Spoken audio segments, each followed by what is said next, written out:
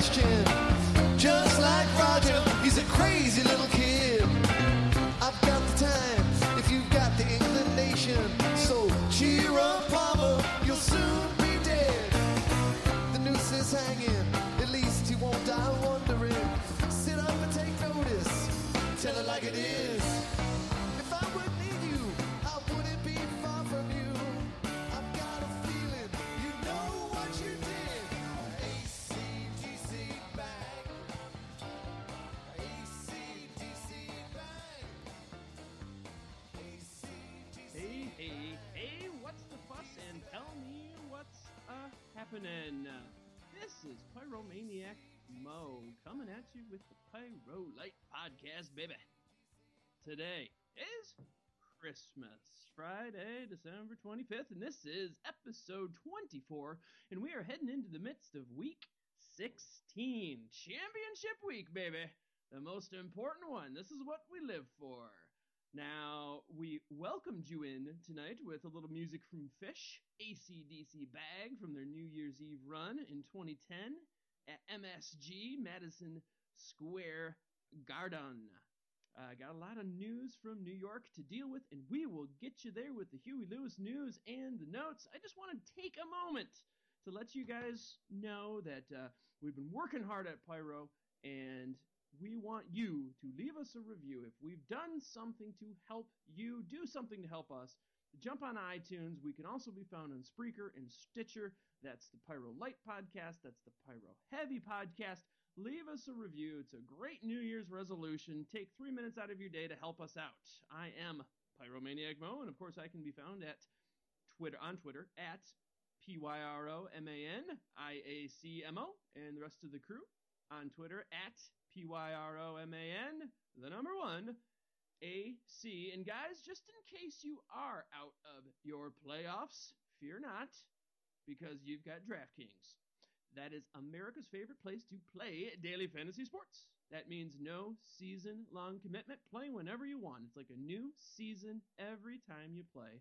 So you're never stuck with the same old players that busted you this year and didn't get you to the playoffs. There's over $1 billion will be won on DraftKings.com, and the next big winner could be you. So go to DraftKings right now, enter the promo code PYRO. That's PYRO. All new users to DraftKings receive a deposit matching bonus of up to 600 simoleons, and of course you get a free $3 game voucher. That's DraftKings.com, promo code PYRO. And as I said, the Pyro Light and the Pyro Heavy, we bring it to you, and I am graced to be here with D-Rex. Merry Christmas, buddy. Merry Christmas, brother.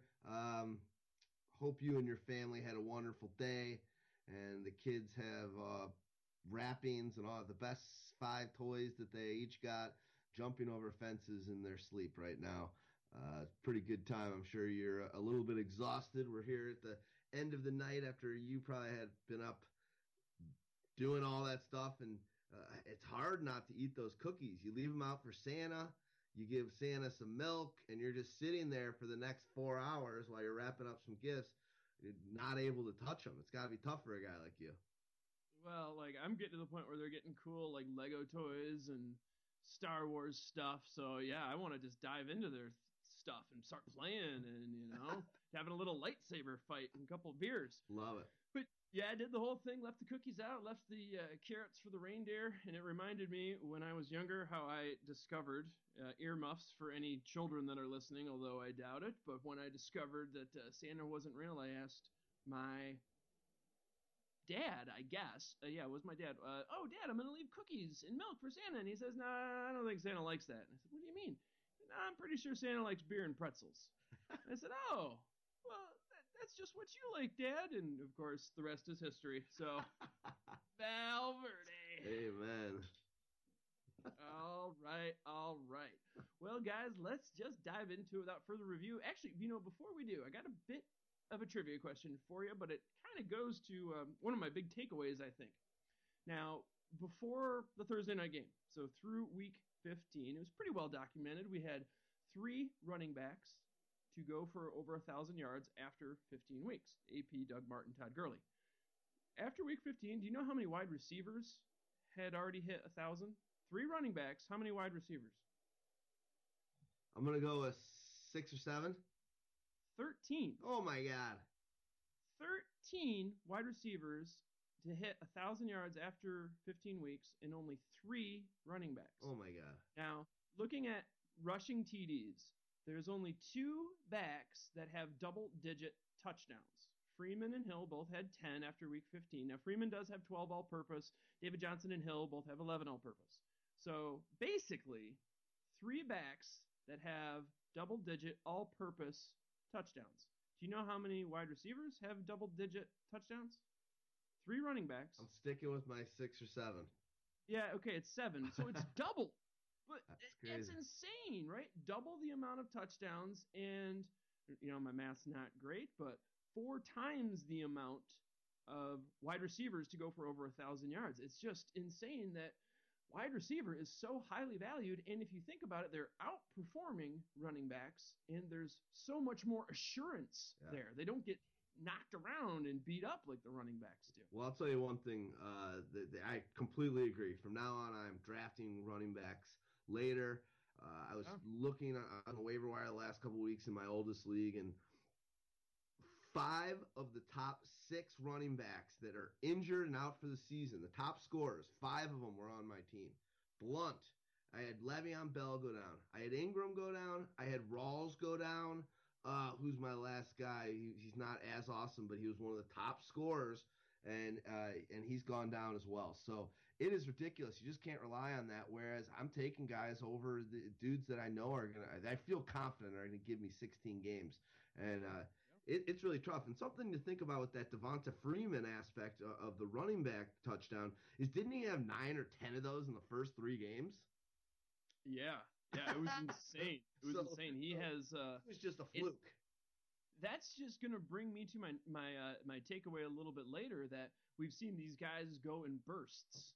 4 weeks here, 4 weeks there. So really some interesting stuff I think we're gonna get to in the off season as we reflect and look back. Not there yet, guys. Still week 16, as I said, the biggest week of the fantasy year. So let's start with a little look back. Now, this was Christmas Eve, so I, like many dads, were getting the kids down, hearing the reindeer on the ceiling or on the roof, getting everything ready. So I wasn't as attentive, but let's just run down the box score here for you. Oakland, they won in overtime 23-20 over the Chargers.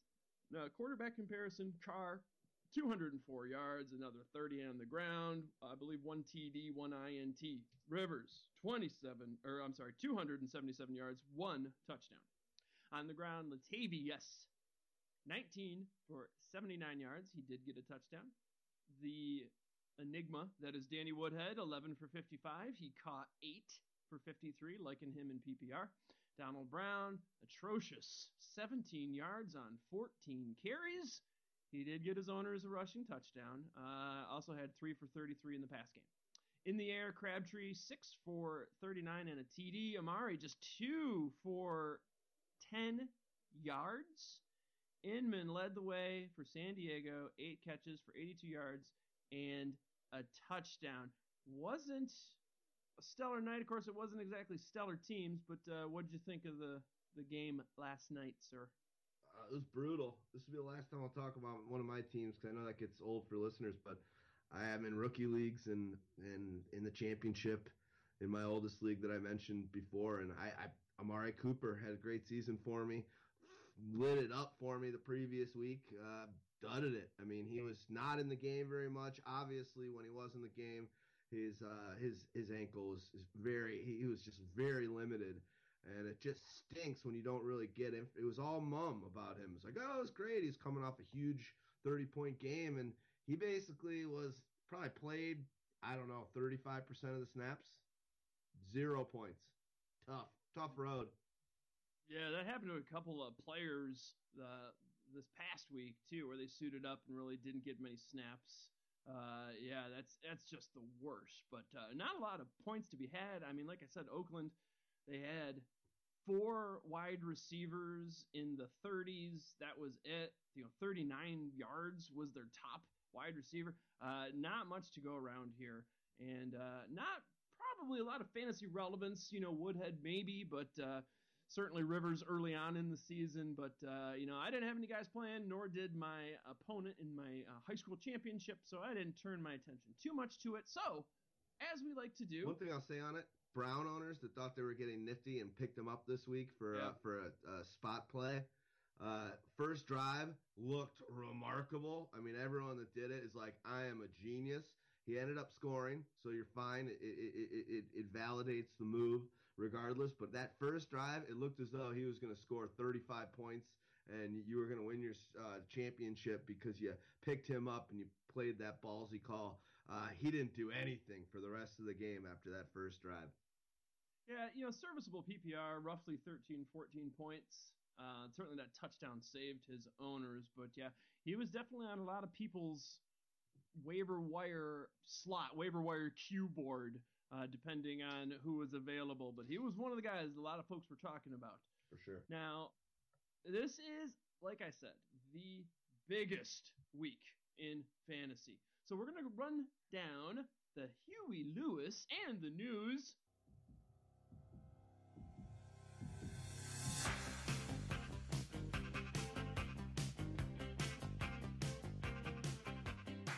And notes. Now, not only is Pyro here for you people, we are giving you the guys that are questionable, the guys that are out. I'm also throwing in there the guys that are still playing for something, those on teams with playoff hopes, and those that are out of it, because not that that's going to be a huge deciding factor, but if you are down to two guys and you just can't decide, and one guy's on a playoff-bound team or fighting for the playoffs, and one guy's out of it, boy, I would sure lean on the guy that has the want and the desire and the motivation to play versus the guy that's already looking at Cancun and Vegas flights. So we're going to give all of that to you. You guys go out and enjoy life. We at Pyromaniac love this stuff. As you can tell, D-Rex and I, it's Christmas, and here we are, baby. Let's get it going. I'm going to let you know, though, I am on Southwest now that they fly down to the tropics. I am on Southwest booking a flight. When I'm not talking right now, just know that I'm finding a gotta get away deal. Now, Arizona. This team, these veterans, they want the win so they can secure the first round bye and get some well-needed rest. David Johnson, woo-hoo. He was one of my calls last week. He was my running back DraftKings call, I believe. We all know the amazing numbers, but just in the last 3 games, one number stat that may have slipped under the radar, 201 yards after contact. The next closest guy, 121. So David Johnson is just a beast, man, falling forward, bowling over people. I said last week his points per touch was 1.14, I believe. And I said it was incredibly high. I said it was bound to go down. Well, guys, it went up. He is averaging 1.44 fantasy points every time the cat touches the ball. That is an insane number. Honey Badger, Tyrann Mathieu, he is out. This could boost a guy like James Jones. He has the best matchup, as it is likely that Peterson is going to be lining up on Matthews, or Peterson probably lining up on Adams. James Jones will probably get the best matchup with Gerard Powers. Palmer, he is questionable. Finger issue, but he had that last week, came out, rubbed some dirt on it. He came back in. Even though the questionable tag, I think he's going to be fine. Andre Ellington, limited in Thursday's practice. Technically questionable, but to me, there's no rush to get him back. David Johnson's just doing fine. I wouldn't sweat Ellington. Atlanta. Amazingly, I don't know if they met the devil on a crossroads at midnight, but they still actually have a chance to make the playoffs. Not only do they have to win out, but they need some breaks along the way. So, I don't know about playing too many of those guys, but Tevin Coleman, he's out. Devin Hester, questionable. Baltimore. You gotta let him know. You gotta let him know why Tevin Coleman's out. Did you read that story? I did not. So this morning he slipped in the shower and concussed himself. Really? Yes. I always see these crazy reports about how these guys get injured, and I wonder if that's like a cover story. Or Probably. Really? Probably. I mean, He probably got his ass whooped at a nightclub, but that sounds like one of those my dog ate it moments. But maybe it's just so crazy that how could you make that excuse be your excuse? But some funny stuff on Twitter today. There's that great gift that was going around a week ago before this came out where there's a shower thing with these hold grips and these feet grips that you put in the shower for having sex. Having sex with your girl in the shower. It's like grips on the shower walls. And they're saying that we got to get those for Tevin Coleman just for him while he's showering. Yeah, it's all ball bearings these days. It's all ball bearings these days. Baltimore, though they are out of playoff contention, they're likely still going to play with a bit of conviction and determination in Week 16 as they draw their bitter rivals, Pittsburgh Steelers. What do you think about Baltimore, D-Rex? Any thoughts on the Ravens? Well, I think there's only one thought. You've got the coach talking about how he thinks that Mallett might be ready. I don't know what's going to happen there, if it's still going to be Clausen or Mallett. But there's really only one guy to play, I think, happily in this big game, and that's Kamar Aiken. And the guy's pretty much he's slowly merging into wide receiver one zone just with what he's been up to. Just a total stud all around. Last week he had, 12 targets, 8 catches, 128 yards, and a nice touchdown. And you're going. But a lot of that was the Hail Mary, right? Absolutely. But he's getting the targets, and that's still 8 catches. I hear that, but still, when you're getting that volume, the freak play is just dressing or on top. It's the frosting on the cake. And the matchup this week is beautiful. He's going up against the Steelers.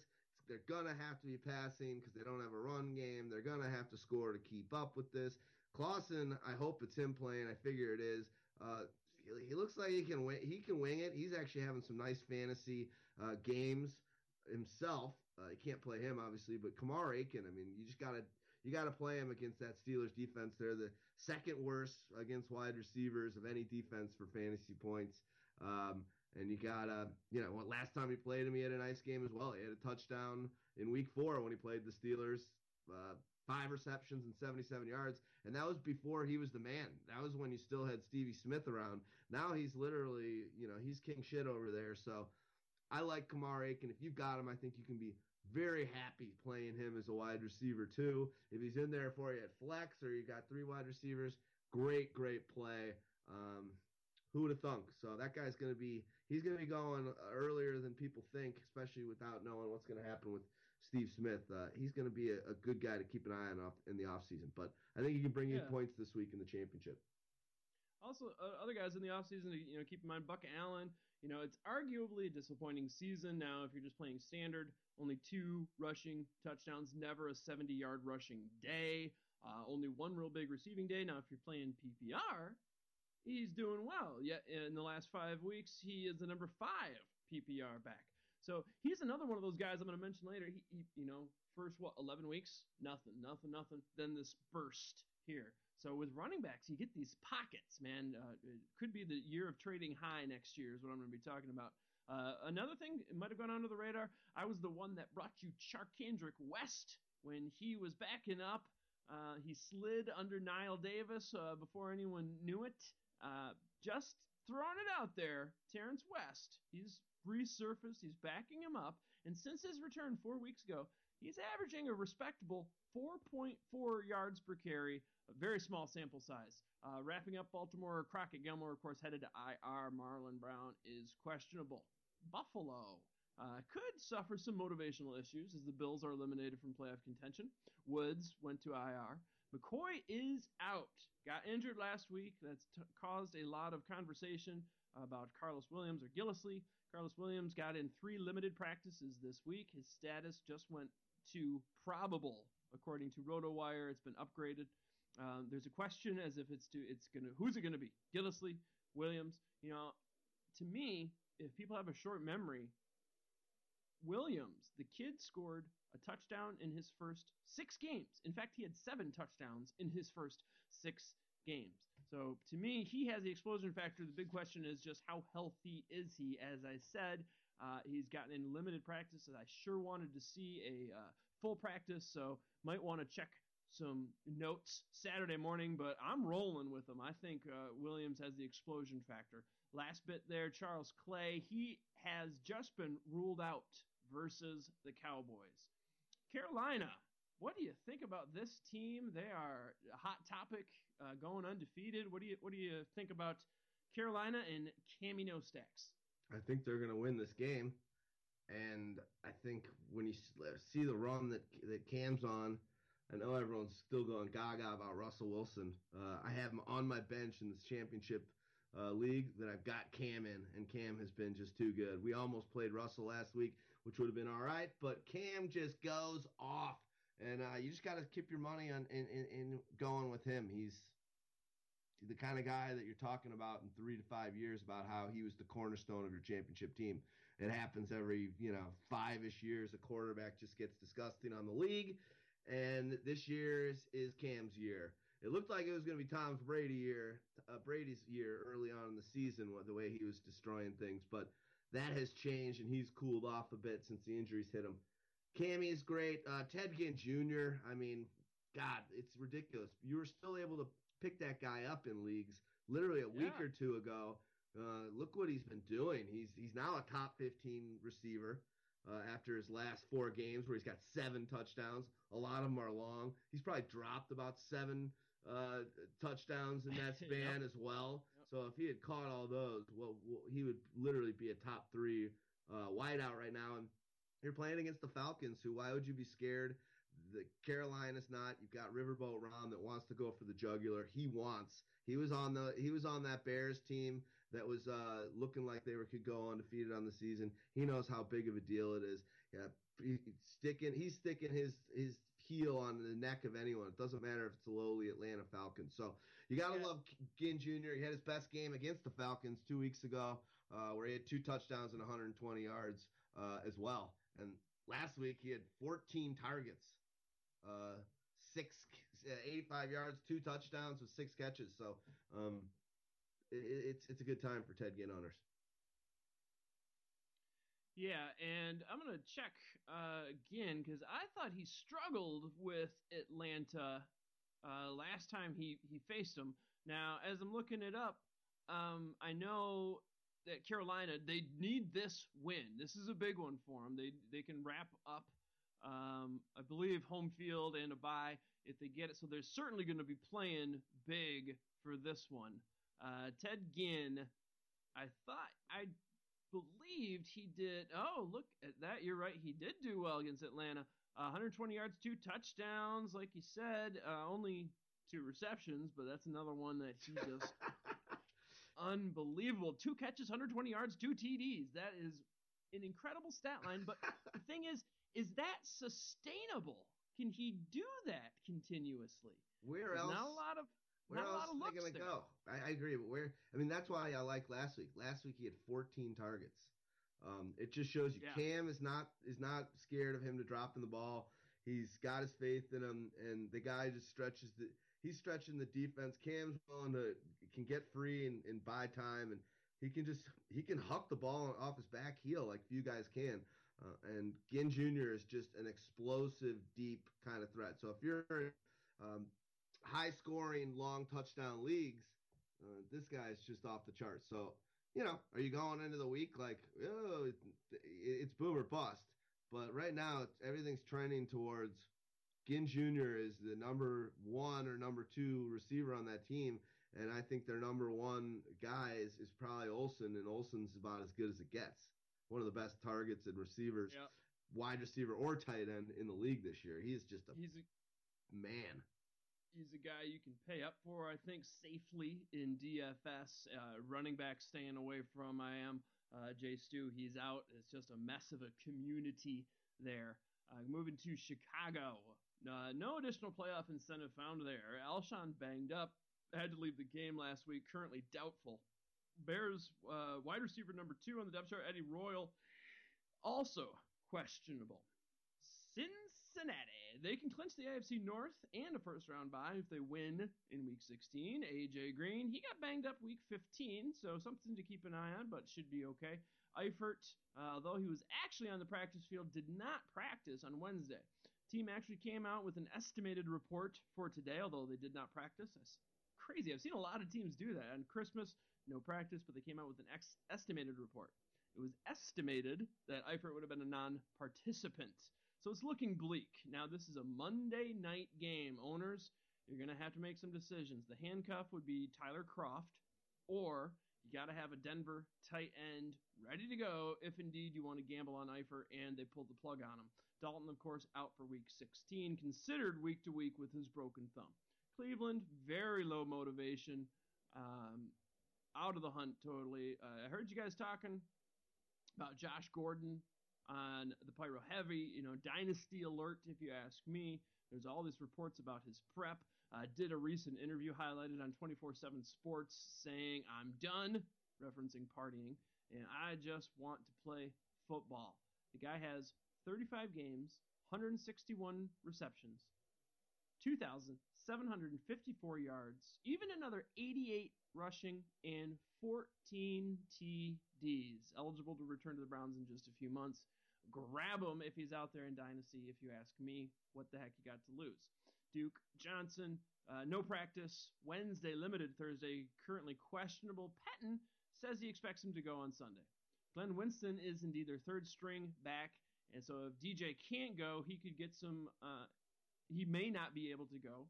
So that would leave Daryl Richardson in the mix. Daryl Richardson resurfaces. So if indeed DJ can't go and Winston is out, we're going to see a little Daryl Richardson. Moving down to Dallas. What do you think about Jerry's team? I mean, it's scary, but I'm still rolling the dice on Dez. I think that with that new what's the quarterback's name now? I'm spacing his name. That little lefty guy they're playing from Boise. Sorry. Oh, Kellen Moore. He's locking in on Dez. I think I like what's his name for the same reason, Witten. I think you can definitely count on. I think you can count on Dez getting a lot of targets and a lot of getting focused on from Kellen Moore in this game. Now, Dez indeed doubtful for Sunday's game. Bryant was unable to practice at all this week due to his leg injuries, and we're going to have to see what's going to happen. Dez, he's been struggling. Last week he did get the touchdown, 50 yards, but keep your eyes peeled to see what the Dez situation is. In Denver, they're fighting for a first-round bye, so they're playing. Osweiler, he is officially probable. Manning officially doubtful. Manning suffered a setback in practice a little while ago. Now, according to DenverBroncos.com, Osweiler is to remain the starter while Manning focuses on rehab. This came out on the 23rd, so it certainly does not look like they are opening doors for Manning. Certainly, when playoff comes around, we'll see. I think that depends on Osweiler's performance, but it's going to be Osweiler in 16. Detroit, they are eliminated from the playoffs, but great defensive play this week. As we've seen week in, week out, Calvin Johnson, his name's always on the injury report. He's officially questionable, but should be able to go. Green Bay, now this is a tricky one. The NFC North will likely come down to a Week 17 showdown with Minnesota. So, let's say Arizona is up big on Green Bay. I could see them resting guys for a Week 17 showdown because that's really what they need. So a bit of a scary play on Green Bay. James Jones last week had one TD versus Oakland. Should have had a couple. He had one waved off. Packers.com just moved Eddie Lacy's status from questionable to probable, but he's a guy that you owners have to have a very hard time trusting. Houston, highly motivated to get to the playoffs. They're going to be playing tough.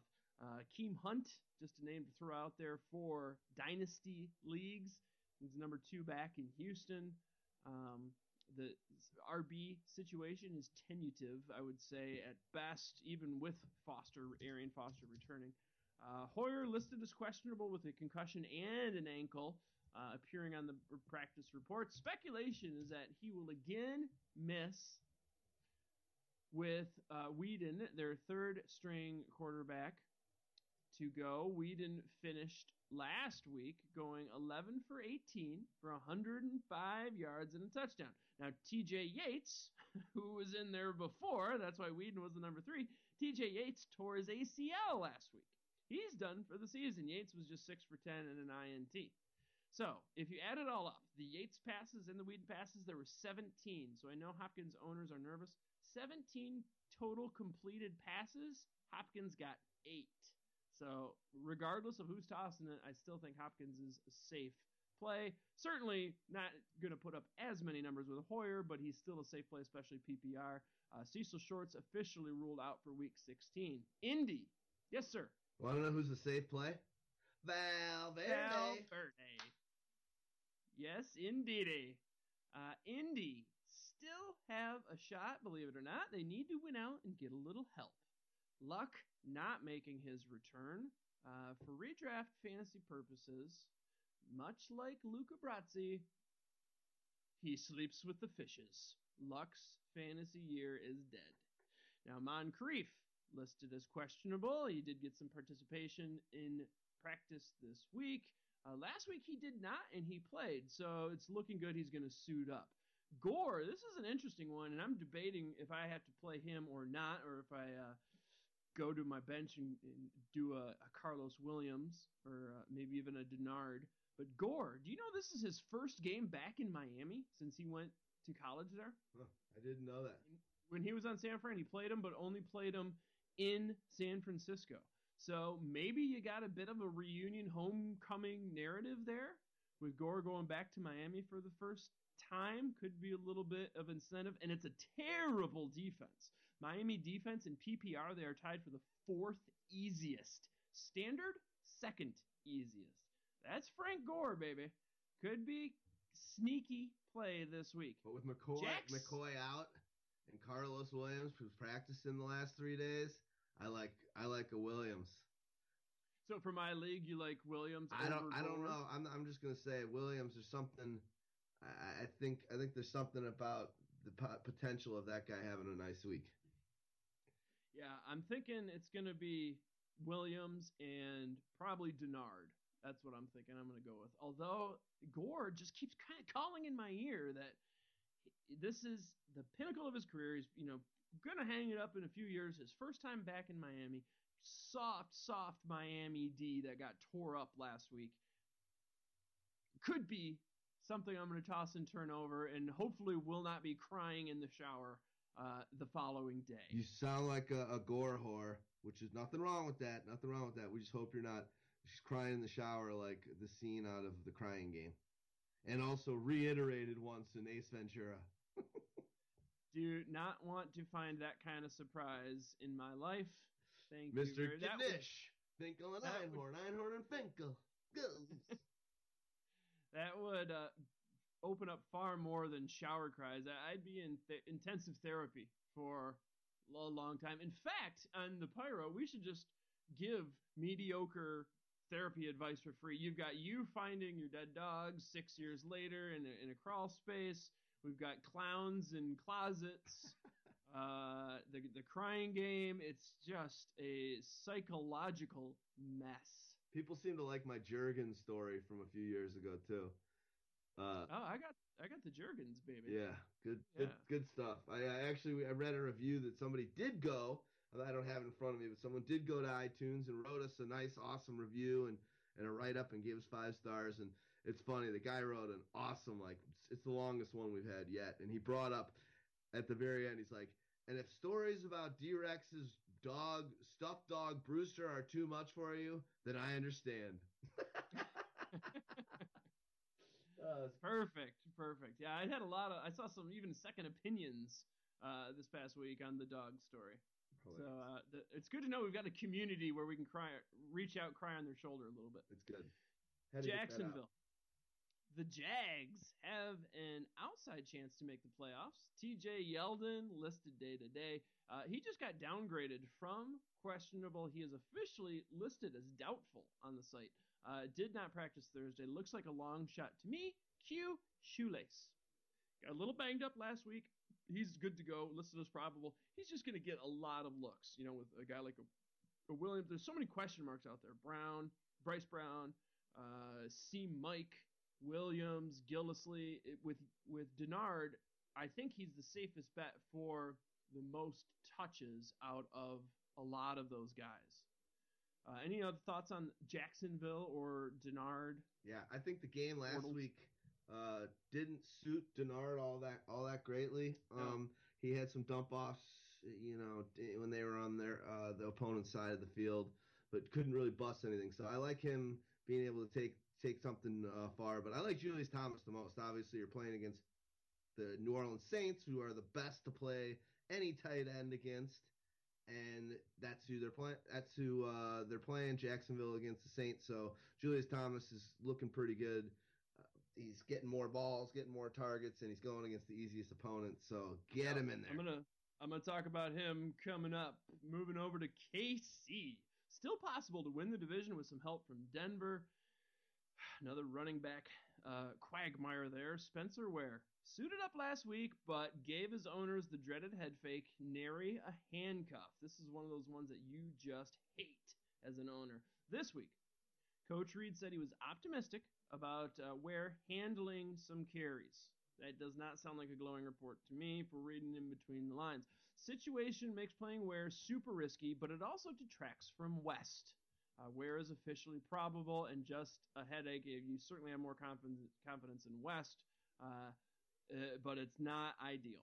Miami, they are eliminated from the playoffs, listed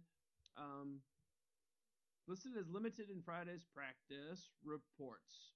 Matthews has not played since week 12. I'm sorry. So Rashard Matthews has not played since week 12, and he has been listed in the practice reports, but he will not go either.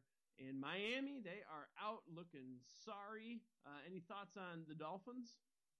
A little bit. I mean, you kind of want to play a Lamar Miller. I'll keep this simple, but he dudded on you in what you thought. Everyone thought he was going off last week and going to be a big component for your playoff hopes, and he really shit the bed against the Chargers. So you like him in this matchup, but you're nervous. Well, and the coaching staff, I don't get it. They keep getting fired for not using Lamar, and then new guys come in, and what do? Don't use Lamar. Doesn't make any sense. And sometimes, man, he's got some great yards per carry. He's moving it. They're just not giving him the ball. A lot of times, though, games get out of hand with Miami. Game script can dictate that. We shall see this weekend, but he's a great back. It's just, will he get the usage? Yep. Minnesota. Although they will likely be guaranteed a spot regardless of the outcome. If they do win this week and Green Bay loses, they'd be tied with 10 wins each. And a showdown next week for the Norse Division. So they're certainly playing with a lot of heart. AP owners were given a scare last week as he left for a bit. He's looking like he's fine. New England. The Pats could clinch a number one seed in the AFC. Sorry to interrupt you, but yeah, AP gave his owners a scare because when he went out after he was actually having a good game, the teams that he was on didn't make the finals. Mine being one of them. Whose was that? So yeah. owners are bummed out when he went down last week. They're probably out. I tell you, the scare for me last week was I dropped. I was on the rush to grab Denard, and I even grabbed Bryce Brown as insurance. I didn't play him. Or maybe I did. But I wanted to get Denard, wanted to get some backup. Dropped freaking Danny Woodhead. The guy I'm playing picked him up and started Danny Woodhead. No way. He did. That's unbelievable. Danny Woodhead scored more points last week than he has in his previous 6 games. Oh, my God. I can't believe that happened to you. That is just cruel and mean. However, I did the same thing that you did, and I got Denard, I got Bolden, I got Bryce. I've got all these guys, not even thinking. It wasn't even an option that Woodhead was on the table. 4 friggin' touchdowns just shows you how it works. I don't even understand how this guy picked him up and started him. Who is this kid? You laughed at it. The Lord above. The Lord above saw you laugh, and he's like, Honestly, and you weren't alone. A ton of people laughed. And he's like, guess what? All these people that are laughing at their computers today are about to get it up the butt. I was patting myself on the back. I thought I was so freaking clever. Like, I dropped a big name guy, and I thought I had him hook, line, and sinker. Like, this guy doesn't know. Danny Woodhead's been crap. They've only scored, I think there was, 3 out of 4 games. They didn't even score a touchdown. 3 out of the 4 games before week 15. San Diego didn't even score a touchdown. They put up a field goal. The last time they had a rushing touchdown was, I think, week 1 by Danny Woodhead. Yeah. Now, here's my silver lining, though. On the podcast last week, I faded Kelsey, and my stream pickup was Watson. I indeed benched Kelsey, picked up Watson. If I would have started Kelsey, I would have lost, but I won by like 2 points or something, a point. Nice. So you beat that guy that put Woodhead against you. That's huge. If you didn't, If you didn't, we probably wouldn't be doing the show right now. You'd be like, I can't do it. You're doing it alone this week, D-Rex. I'd be just throwing darts or drawing like a million circles on a paper. Danny Woodhead. Damn you, Danny Woodhead. I would have gone over the edge. Like Samuel Taylor Coleridge, there's no return from the darkness. We discussed Minnesota, so let's look at New England a little bit. We said the Patriots could clinch number 1 seed. Last week, I used Leonard Hankerson as my crystal ball player, a guy who might have some fantasy future, perhaps, maybe even some dynasty, perhaps. Could even be more sooner than that. Now, some other news. Steven Jackson, currently number 3 on the running back depth chart. He was signed on the 21st, although I don't think it's any relevancy right now. Edelman, downgraded to doubtful. More than likely, he's not going to play. Amendola, questionable. LaFell, questionable. That kind of makes Leonard Hankerson someone on the radar. If indeed, I think he's out. If Amendola is out, I think Hankerson could be a decent little play. I just got something today that said Hankerson was out today. Hankerson out? Yeah, he's not playing. Leonard Hankerson. That's from a while ago. Let me see. Pretty sure he's out, and the reason why I know that is because when we have, it's weird when we have. According to RotoWire, he's not on the report at all. It's weird because Fantasy Pros sends me an email when they have a guy out and we still have him in our rankings. And they sent an email to us. I'll find it right here. Expert platform. Issue with your Week 16 rankings. Leonard Hankerson, New England wide receiver, is out.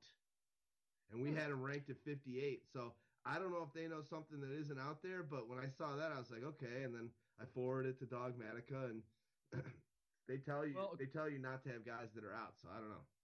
According to RotoWire, there is no designation on him. He is certainly one we'll keep an eye on, and I will even tweet out that for sure about Hankerson because, like I said, they've got a doubtful. Their number 1 wide receiver is doubtful. Number 2 and 3, both questionable, which could make some latter wide receivers interesting. And if Hankerson is in there, he could be one of those interesting plays. Chandler is listed as questionable. Is Martin playing?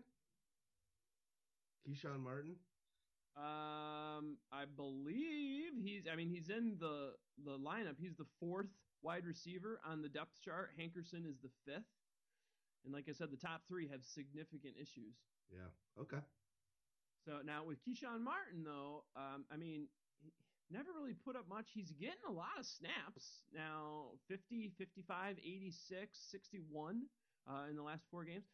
Target-wise, in the last 3 games, he's got 16 targets, so possibly not a bad play. He's never eclipsed 50 yards yet this season, only has 2 receiving touchdowns. Moving on to New Orleans, they're out of playoff contention. Here's the kicker. When you said, start your tight end against New Orleans, you can just start anybody against New Orleans. I don't care what it is. Did you know, in NFL history, the most passing touchdowns ever allowed by a defense was 40 by the Denver Broncos in 1963. The Saints, after 15 weeks, 14 games, are currently at 39. So they've got 2 more weeks. They are easily going to have that unsavory NFL record of most passing touchdowns allowed. And that's why I've got a few DraftKings plays targeting this game. Watson is currently questionable. I think he'll be fine. He was my golden boy from last week. Colston also questionable. Breeze. Now here's my kicker with Breeze. If Breeze is in, I think it's going to be a shootout. I love plays up and down the board on both sides, particularly a stack on the other side that I'm going to talk about. But he's in a walking boot. Listed as questionable. Dealing with now I've heard torn plantar fascia. But I've also heard two separate reports. I've also seen fully torn. And the deal is, if it's partially torn, you can do more damage. And if that's the case, they're not going to want to play him. If it's completely torn and no further damage can be done, then likely he will play. So that's huge. According to Ian Rappaport, he is in, quote, horrible, miserable pain. As I said, if there's guaranteed no further damage, I think he's in. I think it's fantasy goo for all. If he's out, I'm pulling back on my gas and I'm diversifying a little bit more because I've got a lot of guys going in DraftKings on both sides of that ball. Vegas isn't even calling that one as an over-under. It's off because it's just too unpredictable, I think, with Breeze, and this has shootout written all over it. Think of the shootouts New Orleans have been. They are always in one of the highest over-unders, and Jacksonville has been putting up points. A few weeks ago, they almost beat the spread, or they almost beat the over-under themselves alone. The over-under was 42, and they scored, I think, 39. Wow. So this has shootout potential all over it. I love it. If Breeze is in, fantasy goodness for all aboard. Quick question. Now, Hightower, do you like him better with Breeze in or out? Boy. Now, Hightower, I might like better if Breeze is out, honestly. Me too. I'm playing him regardless, but in all honesty, I'm sitting there. I would almost like Breeze to start the game, and then just realize he can't go, and then it's just the Hightower show. Maybe get a touchdown or two to give him a little bit of some scoring. But I don't know. It's Hightower's going in a championship, and I think for a lot of people picked him up, and you're playing him because maybe you're playing him because Ingram went down for your team and he did well. But yeah, well, it's going to be interesting. Even with Breeze in, I think he could have good game, but that's one of the few guys I think that would actually take advantage of a Breezeless Saints, where most everybody else, I think, it detracts from. So we'll keep an eye posted on that. As always, Pyromaniac Mo, I'm going to tweet out this stuff. You Pyro Pro folks out there don't have to worry about this. Valverde and I got you covered with the news feeds, of course. The Jets fighting for their playoff lives again. I think that stuff's important. If it's down between a guy or two, if I'm picking a guy on a team that's fighting for the playoffs, you know he's got incentive. You know he's going to give it his best. So I'm keeping my ears posted for stuff like that. Jets fighting for their playoff lives. Big question with Ivory is he's slowing down. Last week versus Dallas, they held him a couple times. One, it was a 3rd and short. One was a 4th and short. Bilal Powell. That's where all the focus is going. He's been a waiver wire darling. I'm liking him this week. I picked him up. Last 2 weeks, only 3 running backs have more targets than Powell. Only 1 less touch than Ivory last week. So Powell could be a really nice play. He's starting to eclipse him. Marshall, 9 career games versus the Jets, just 3 touchdowns. 9 career games versus the Patriots, just 3 career touchdowns. Averaging 5 catches per, averaging only 75 yards per. Now, he's going to have a tough one. It's looking like Logan Ryan is probably going to, according to PFF, follow him, but even Malcolm Butler, both of them, formidable cornerbacks, could be an uphill battle for Marshall and possibly even Decker. Certainly Marshall with the history and the cornerback caliber of the Patriots. Devin Smith, not a bad play in Dynasty. Doubtful that they keep both Marshall and Decker, but Devin Smith could be a guy down the road. Plus, if they do keep Marshall and Decker, you've got a 2-for-1 handcuff there for Dynasty. New York Giants, all kinds of talk here. They will likely know their fate in the playoffs prior to kickoff. If Washington loses, then they are out. If not, they've got a decent shot. Dwayne Harris, listed as questionable. Talk about him later. He's a great play. O.D. Bag, as one of our Pyro brethren mentioned earlier. I believe that was... No, Let's no, see. it was Kania. That was Kania. Yeah, I was gonna say Kania. Yeah, OD bag. That's what inspired me to go with the AC/DC bag to start off the show. Good. Boy, he's out, and there's a big vacuum to fill. We'll get to that. Oakland eliminated from the playoffs, but Charles Woodson, man, announced the retirement. Only player in NFL history with 50-plus interceptions and 20-plus sacks. Good for you. Clive Walford, he's an interesting dynasty grab. David T. Thomas special. He loved him. So Clive Walford, if you're a dynasty guy. Wrapping it up here, Philly motivated to play as they still are in the hunt for the playoffs, as is Pittsburgh. They're in prime condition for a playoff run. Seattle Seahawks, they're certainly motivated. They're jockeying for position, right? I mean, who doesn't want to play the NFC champ, huh? And running back situation, gosh, see Mike, he received 7 more carries than Brown did. But you also had Coleman, who actually started the game. So it is just a quagmire there. Any thoughts on the Seattle situation? I think you're really playing with fool's gold. Yeah, I say hands off. Going with anyone. Christine Michael's probably the only guy that people are really going to be playing. Maybe people in super deep leagues or just without a good team crawling into the finals would maybe play a Bryce Brown, but I think that's going to blow up in your face. I think stay away if you can. If not, Christine Michael, you're just hoping that Carroll's trying to add an element to scare defenses heading into the playoffs and try and pretend that they actually have a running game that they're going to try and use in the postseason, when really what we know is it's going to be Russell continuing to do what Russell's been doing for the second half of the season. Yeah, I hear you. And I think they're going to use both backs, and whoever gets hot, they're going to play the hot hand. How are owners supposed to know? Not in the backfield, because that's just a mess. But wide receivers, boy, they are tasty. Now, Lockett, he's been a huge pickup lately. I still like him going forward. Even in DFS plays, boy, if you can play a Seattle defense and Lockett on wide receiver and he gets like a return kick, that is double your money right there. Baldwin, he's listed as questionable with a hamstring.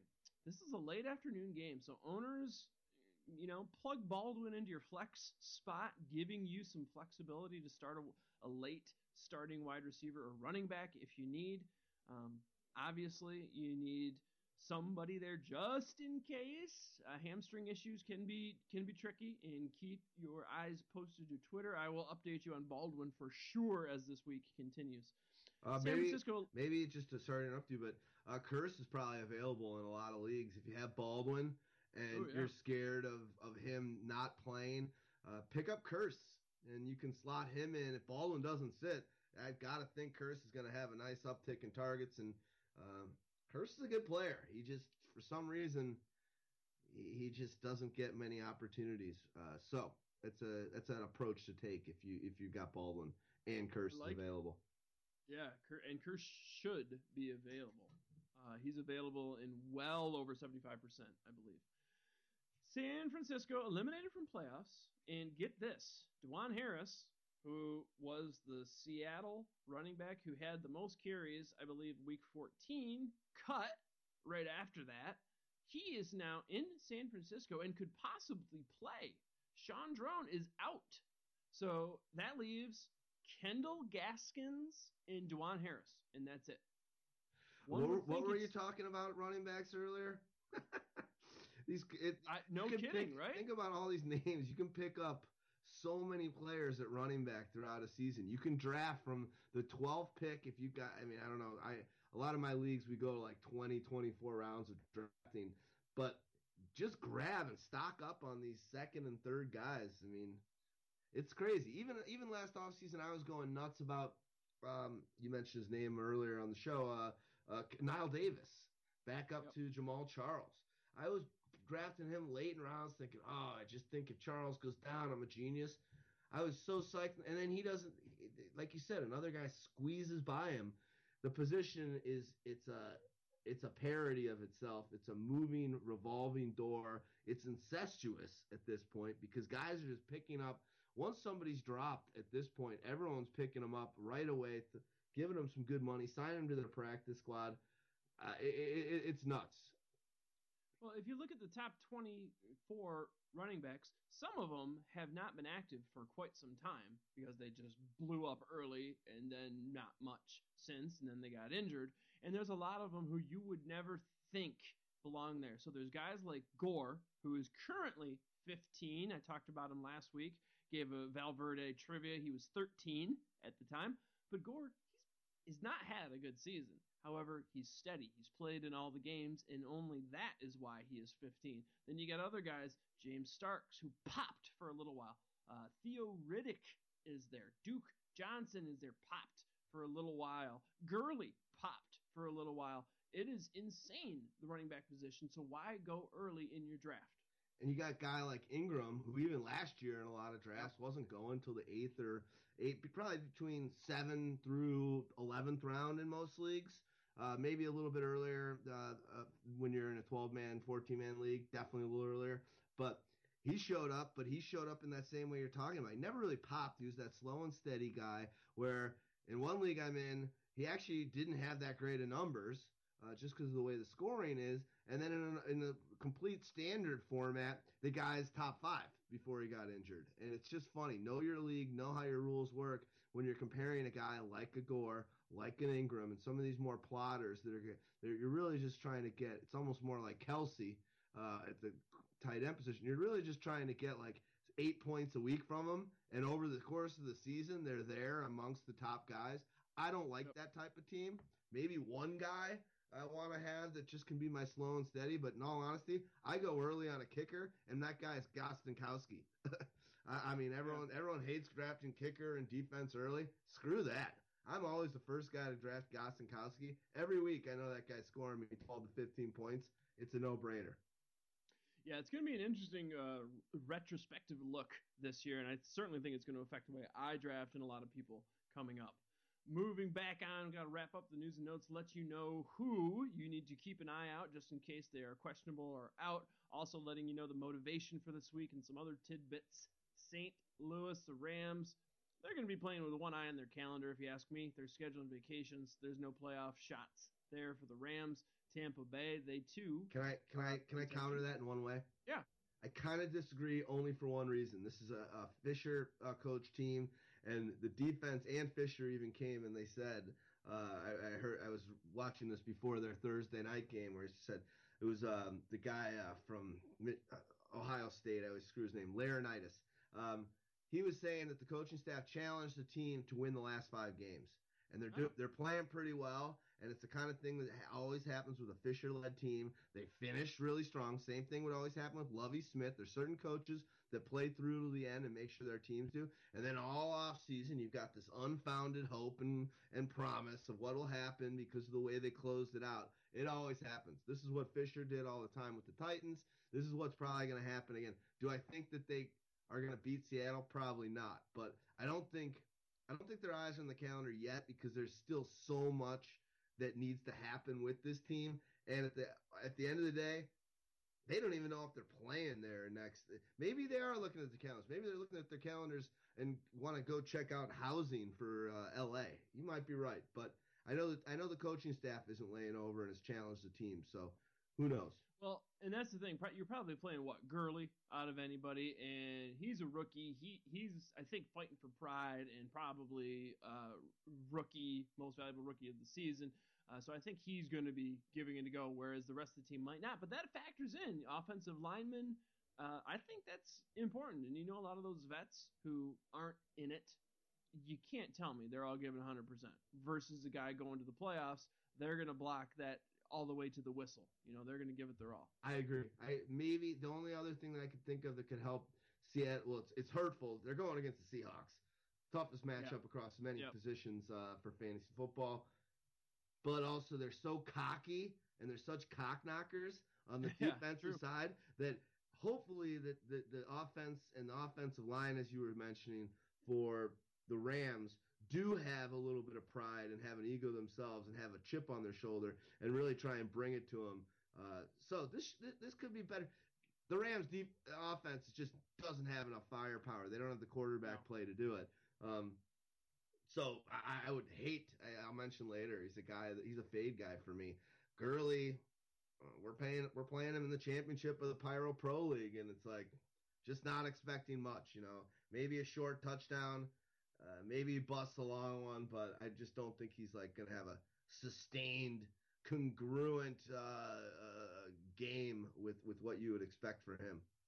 No, I kind of agree. It's a tough matchup, and I don't know if their team is going to be in it. Although, yeah, I like the idea that Fisher's testing his team and pushing him, but Fisher I just don't think he's a good coach, to be honest.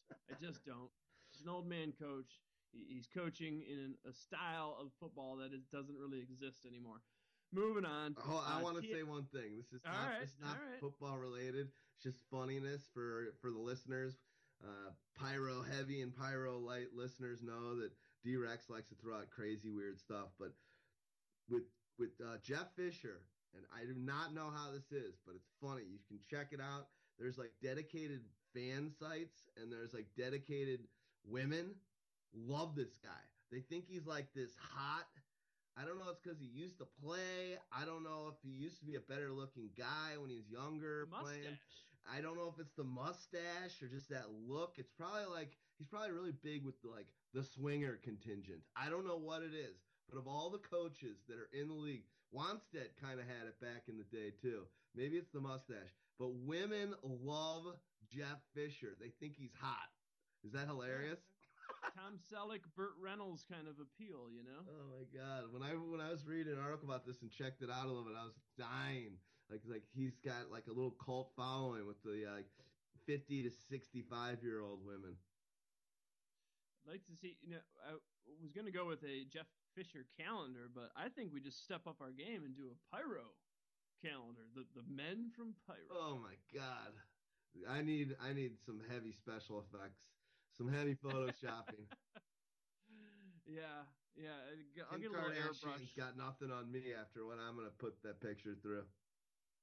Too true. Tampa Bay getting back into it. They're out of playoff contention now. V. Jax, he's out, which makes Evans a fantastic play. DFS play as well. I'm going to talk about him. Tennessee team is out of the hunt, so likely low motivation. Mariota ruled out. Q Mettenberger. Now, Coach Malarkey said they would revisit before Week 17 concerning Mariota, which is too bad, honestly. I wanted to see a full season of Jameis and a full season of Mariota to compare. Briefly, Mariota has 3 games with 4 touchdowns. Before this season, the rookie record for 4 touchdown games was 1. Jameis only has 1 such game, and that was the only time Winston has thrown more than 2 in a game. Jameis Winston 25 touchdowns on the season, 20 passing, 5 rushing. Mariota 21 total TDs, 19 through the air, 2 through the ground. So it's close. I think Mariota has those bigger explosion games. I just wanted to see 2 full seasons of these cats, but 'twas not to be. Last one, folks. Washington, if they win, they're going to clinch the East. So they're playing for it. Kirk Cousins, baby. He was my stream play of the week. Thank you very much. Kirk Cousins at home, 20 touchdowns. Now he's on the road this week. Kirk Cousins at home, 20 touchdowns, 2,143 pass yards. On the road, 7 touchdowns. 1,482 pass yards. Let me ask you, do you think there is a road factor, or because they're playing Philly, who can give it up? And I saw a thing, Philly has the fastest time between snaps. And if you added up all of their opponents would have the second fastest. So because Philly is playing faster, their opponents then play faster as well. So it's interesting. If you add up all the amount of snaps that's going to happen, every time a team plays Philly, they play the most amount of snaps they've played that season. So it's, i.e., going to be a shootout, possibly. Lots of points, potentially, because you're playing more snaps. So let me ask you, do you think Kirk Cousins is going to be able to do it again, or is he cursed by the road, his road poor play throughout his history? It's the Eagles. There's no question about it. it's just going to be a gluttonous opportunity for him. His confidence is at fever pitch level. Yeah. This is the kind of game that, no joke, this is the kind of game, if he blows up, makes him, hard to say, but potentially $100 million player. They're gonna be re-signing him this offseason. He's gonna be their quarterback next year. It's not gonna be a 3-year deal. It's gonna be one of those $100+ million, probably be something like what Kaepernick did. Well, I don't know. I think the weapons, they are healthy. Their weapons are unbelievable. When you got Jordan Reed and what he can do, and then you got your third best wide receiver is Pierre Garcon. The way they can stretch the field with Jackson, it is. And Jackson's got the revenge factor going back to Philly. There you go. I didn't even think about that. That's huge. The running back situation is prime. You got a rookie that hasn't been playing up to par, but he's a good player. You got a guy who's basically showing himself off for his next contract with another team in Alfred Morris. It's a good fantasy football team in 2015. Top 3, especially now with everyone healthy. And I will say, with the Cousins thing, his poor performance on the road, going against a great defense that opens up opportunities, I believe far more in the matchup as being a predictor of fantasy success than history, a player versus a team, or a player on the road versus splits. I would tend to believe in the matchup versus splits, or a player history versus a team, or something like that. And I think, like you said, he's on fire. He's playing great. The team's playing great. And boy, Philly, do they just give it up. They're banged up in the defensive secondary as well. And there's just so many factors here. Deshaun going back, Cousins wanting to make a statement. Remember, he was drafted as an afterthought, right? Yeah. And he was drafted second, probably has a chip on his shoulder, and he is showing it. Now, the one thing here at Matt Jones, dealing with a hip contusion, just to keep an eye on it, hurt that last week. He's been limited in practice all week, officially questionable, so keep an eye on that. Again, I always tweet out this stuff, and of course, Valverde and I drop the knowledge for you on Pyro Pro with your news feeds, letting you know all you need to do before you set your lineup. All right, guys, that was the rundown. That was a long rundown, but we got a lot of stuff to cover. This is the most important week, so you need to know who's questionable, who's not, and, of course, who has the extra bit of motivation. Now, looking at some flex appeal. These are guys that you can likely grab off your waiver wire, plug in right now. Now, before I name my guy, I have actually got 2, and I know you got a couple, but just the list is incredible. Running backs alone: Buck Allen, Hightower, Carlos Williams, Denard Robinson, Spencer Ware, Brandon Bolden, Bilal Powell, Ronnie Brown, of course, that filled up, Cameron Artis-Payne, Bryce Brown, C. Mike Gillislee. There's just this plethora of guys, which goes to my point, draft wide receivers early. So many guys to pick. Bunch of wide receivers as well, but I'm focusing on the running backs. The guy I'm focusing on, I've got 2. Denard faces the Saints. As we said, start anybody against the Saints. On the season, no other team has given up more fantasy points to opposing backs. Again, I think matchup is one of the best predictors of fantasy success. This is a choice matchup. Juicy. Amazingly, the Saints defense have allowed opposing PPR backs to rack up double-digit points 19 different times. 19 running backs in 14 games have put up double-digit fantasy points against them. They've allowed at least 10 fantasy points in more games into more backs than they've played games. I think that is an insane factor. And Denard, with the situation in Jacksonville, he's going to get the opportunity. He's going to get the looks. He's a great pass catcher. He's in on a lot of the downs. I think he's going to get a ton of work this week. Hopefully, owners will get what they were expecting last week, this week against the Saints. My other guy, Bilal Powell, he's a guy I picked up. In the last, and both these guys are available 50% of leagues or more. Bilal Powell, in the last 3 of 5 games, Powell has been given more snaps than Chris Ivory.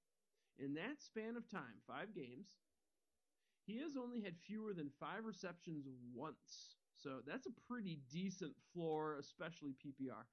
37 targets in those 5 games, and in that span of time, he has surpassed 75 all-purpose yards 4 times. So all but once, he's put up 75 all-purpose yards. Facing the Patriots. Now, surprisingly, I thought this was low. It's a 45.5 over-under. I think this is going to be a shootout. I think the Pats will likely win and be ahead. If that's the case, those are the games Bilal Powell outsnaps Ivory. When Ivory gets more snaps, it's the games that they're winning, and they want to play ground and pound to chew up the clock. You're going against the Patriots, odds are pretty good that you're going to be down and needing to pass. So if game script goes accordingly, Ivory's workload should dwindle. Powell should go up. Lots of opportunity. Who are you streaming that folks could grab right now and potentially plug into their championship lineup if indeed they need someone? I'm digging in that matchup we were just talking about with the Redskins tomorrow night. Jordan Matthews coming off obviously his best game of the season. A guy that went super high, probably 4th round in drafts back in August, and been a big bust for you. But why not make up for the bustliness of the whole season and slot him in and have him be the guy that can really bring you through the promised land? They're gonna have to throw against the Redskins. They're just gonna have to. You're coming off a game where we know Matthews had his 11 targets, 8 catches, 159 yards, a nice touchdown, and he's legit talent. So who knows what's going on? Maybe Chip, either on his way out or trying to solidify themselves, and it just goes to their best player. And there's just no question that Ertz is getting a lot of opportunities now in the target zones, and so is Matthews. So I like him a lot. That's a ballsy one to play in your championship game. I like it. I really like another guy that we were kicking around earlier. Anybody on New Orleans that you wanted to talk about? Yeah, I want the janitor, Willie Snead. Willie Snead, baby. The janitor. I don't know what this guy looks like. I think he served me at at either like a Crystal or maybe not Popeyes, KFC. I feel like he was at KFC. I went into one time, and he was like, he's got that white collar, blue collar, yellow collar look, and his dad was a coach, but this dude has had 17 catches for just short of 200 yards the last 2 weeks. This guy's available. Yeah, the Breeze thing we were talking about earlier is a little scary, but I mean, that is a lot of catches. That is a lot of yardage, and I don't know. He's hot right now. His trajectory and his trending in the right direction. The guy does not drop a pass. And this league this year, I'm so sick. I'm going to be honest. I'm sick of the announcers in these NFL games sticking up for these wide receivers, dropping balls. I'm sick of it. I can't even believe it. Time and time again, it's like, oh, that was a bad pass. No, it wasn't a great pass, but these guys are paid millions of dollars to catch that pass. I would have caught that pass. If you touch it, you can catch it. Touch it, you can catch it. And it's unbelievable the way the announcers are like, oh, that was a bad pass. Oh, that was too high. Oh, no. Catch the ball. The year of the drop, for sure. I've never seen somebody. Devontae Adams. It's just insane, some of these guys. Now, let me ask you a question. Edelman. Big year of drops. You want to know who's the biggest dropper of the season, who you would never think? Amari Cooper. Want to know who used to never drop the ball but drop it all the time? Julio Jones. The guys, even Brandon Marshall's dropping a ton of passes. Everyone is dropping passes. I've seen Allen Robinson dropping passes. Brandon Cooks dropping passes. I mean, it's just lots of dudes dropping passes. Getting back to your flex play, I love the Snead call. I've got a question from my friend. about his fantasy team because Lord knows we don't talk about ours. But would you start a Snead or a Lockett? Because my friend just lost ODB. Well, first of all, tell your friend I think he's a total putz. Trust me, he's heard it before. But I think it all depends on Breeze. Breeze scares me. If that thing's torn, and he was. Again, I'm sorry to talk about our leagues, but this is big time, and I lost in a game last week going against Breeze, and it just looked like when he got injured, I was like, oh my god, this guy's gonna go out, and I'm gonna friggin' win this on an injury fluke. Never rooting for an injury, but in that moment, I might have been. I don't know. He didn't look very good, dude. He was hobbling around, and if you're saying he's in major pain right now, and he's saying he's going to play. So Drew Brees is saying he's going to play. He's going for that 300-yard passing record. He's trying to move past Peyton Manning, who might not ever get one ever again in his career.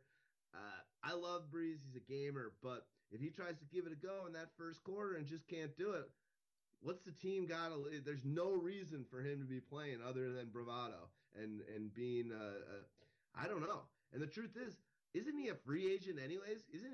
Aren't there like a lot of – this is a guy that might be playing his last couple games as a Saint. I don't know if he's a free agent. I got a great site that lists all the free agents. I will tweet that out. But I'm pretty sure he's wrapped up there.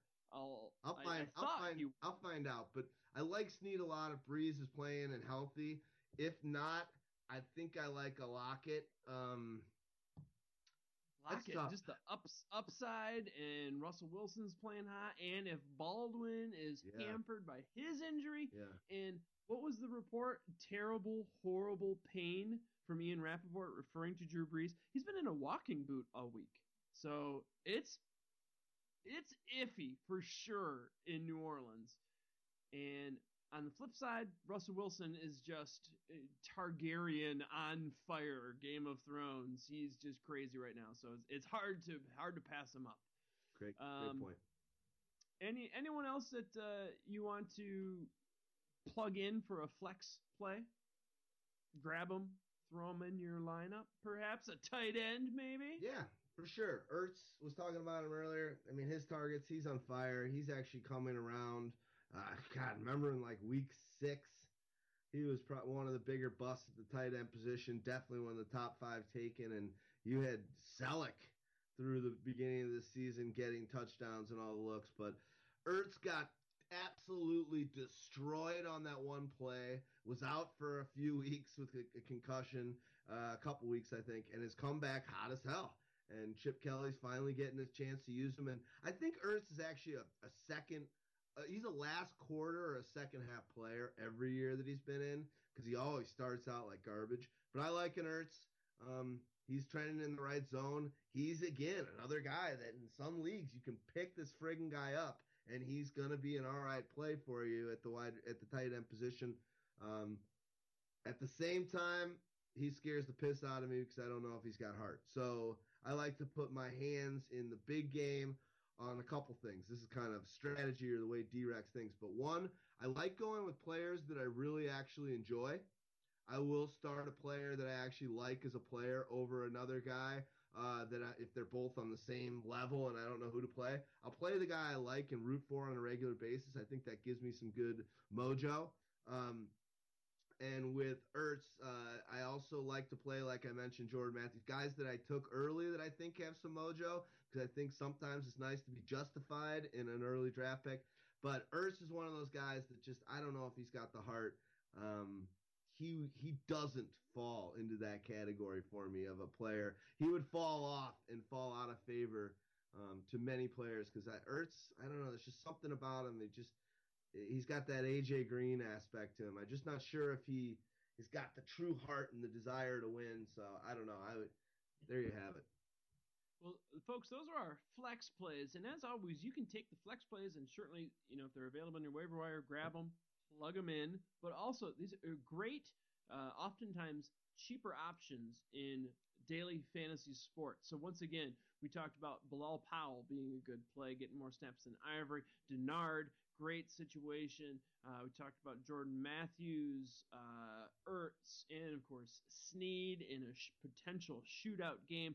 All great guys that you could plug in and play. Now, if we're going to the stream, once again, the goal with streaming, and I've done really well with streaming quarterback over necessity. In one league, I've had to do tight end, but once again, the goal of streaming is not to continually stream. It's to catch your quarterback or catch your fish, if you will, catch whatever position you're streaming for, and then land them, use them. You know, if you were streaming earlier and you picked up Tyrod, you didn't have to stream anymore. Maybe some of you were streaming Carson Palmer. After the first couple of weeks, you no longer had to stream. That's what you're shooting for. Last week, I mentioned Kirk Cousins. Well, don't drop him. You don't have to stream. I talked about him last week. He's still amazingly widely available. And hopefully you listened to me. You played him because he had a fantastic week. And now you've got him. I would roll right through my playoffs with him. He's hot. Keep using him. He was my ceiling play last week, and boy, did he hit a ceiling. 319 yards, 4 touchdowns, nary an interception, and of course he faces Philly. Last 5 weeks. Only the Giants have given up more points to the position. When Cousins faced this defense in week 4, he put up just over 21 fantasy points. Deeper leagues with less on the waiver wire to stream. I just mentioned the Giants having given up the most fantasy points to the quarterback position in the last 5 weeks. Well, Vikings will play host to the Giants. This brings me to Teddy Bridgewater. Now, again, Cousins is my man. Go with him. But, of course, deeper leagues, you can't get him. Teddy could possibly have a great game, especially if AP is hampered, not as good to go. Teddy will certainly be in line for more work. He's coming off a great week with 4 passing touchdowns, 1 rushing. Scored just shy of 33 fantasy points. I think he could be a nice play against the Giants D that really opens it up to opposing quarterbacks. D-Rex, a couple of quarterbacks you liking?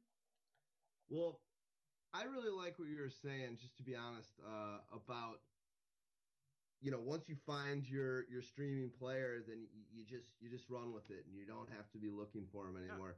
Yeah. And, you know, we like to drink beer here on the Pyro podcast, and I think what I've been doing is I've been streaming IPAs and session IPAs, to be honest. And what it was nice that when I've been trying out all these different great breweries and seeing which guy had the best IPA, India Pale Ale, in a session style, which, you know, I think most of you know it, but it's a lighter alcohol content so that you can drink longer. It's more for still getting that flavor and that IPA citrusy or hoppy or malty flavor that you like, but being able to do it at alcohol levels that are on the same level as a Budweiser, some of these normal beers. So some of the beers I was doing was the Ballast Point, Even Keel, it's good, out of San Diego. The Easy Jack, I like another California beer there, out of Firestone Walker. They've got a good one. Pinner IPA, an old brewery that I love, Oscar Blues Brewery out of Colorado. But I'm going to tell you, and there's a lot of other ones. There's a number of, the Boulevard's got a nice session beer, and then there's a number of them. Try a number of them, but it was nice to come across the one that I love the most, and that is good old Founders Brewing All Day IPA Session Ale. And there's just no question about it. Even with the full IPAs that I do, and you guys know from the heavy which ones I love. I love a Two Hearted. My favorite is a Fresh Squeezed. I'll do a Stone. I love your favorite is that Centennial. Some of my favorite double IPAs are, there's a number of them. But this beer, it's got so much flavor in that session ale that it's almost shocking. You're like, wow, that's only a session, and it's so good. And Founders is a big brewery, and they're helping sponsor and support Pyro. And the fact is that we just love them for doing that. But this beer is off the charts, and it's just so good. If you're scared of the buzz factor on jumping up from your Bud Lattes and your more contemporary run-of-the-mill big brewery type beers, try a Founders All Day IPA because it's just not going to give you that I'm wasted after 4 beers kind of vibe. And it's just so friggin' tasty. And I love this line that they've got. It's the beer you've been waiting for. Keeps your taste satisfied while keeping your senses sharp. An all-day IPA naturally brewed with a complex array of malts, grains, and hops. Balanced for optimal aromics and a clean finish. The perfect reward for an honest day's work and the ultimate companion to celebrate life's simple pleasures. Good times. I'm telling you right now, I'm going on it's going to be great. I'm going on, I booked it with my old high school buddies. We're going to Idaho to go on a whitewater rafting trip in June with one of my great friends that actually owns the company. And we've been talking about going in this thing forever. And we're just like, we're going to go. And we never did it. He visited in town for Thanksgiving. And while we were eating dinner at a nice Italian restaurant in the city, we all put in our deposits and we just booked it. And I'll tell you, the beer that I'm going to be drinking that whole time, because like I said, I have to keep my senses. And, they want to have fun, but I'm going to be like high level, I think it's 3-level whitewater rafting. I'm going to be drinking that beer because I can still have a good taste, good buzz, but get shit done.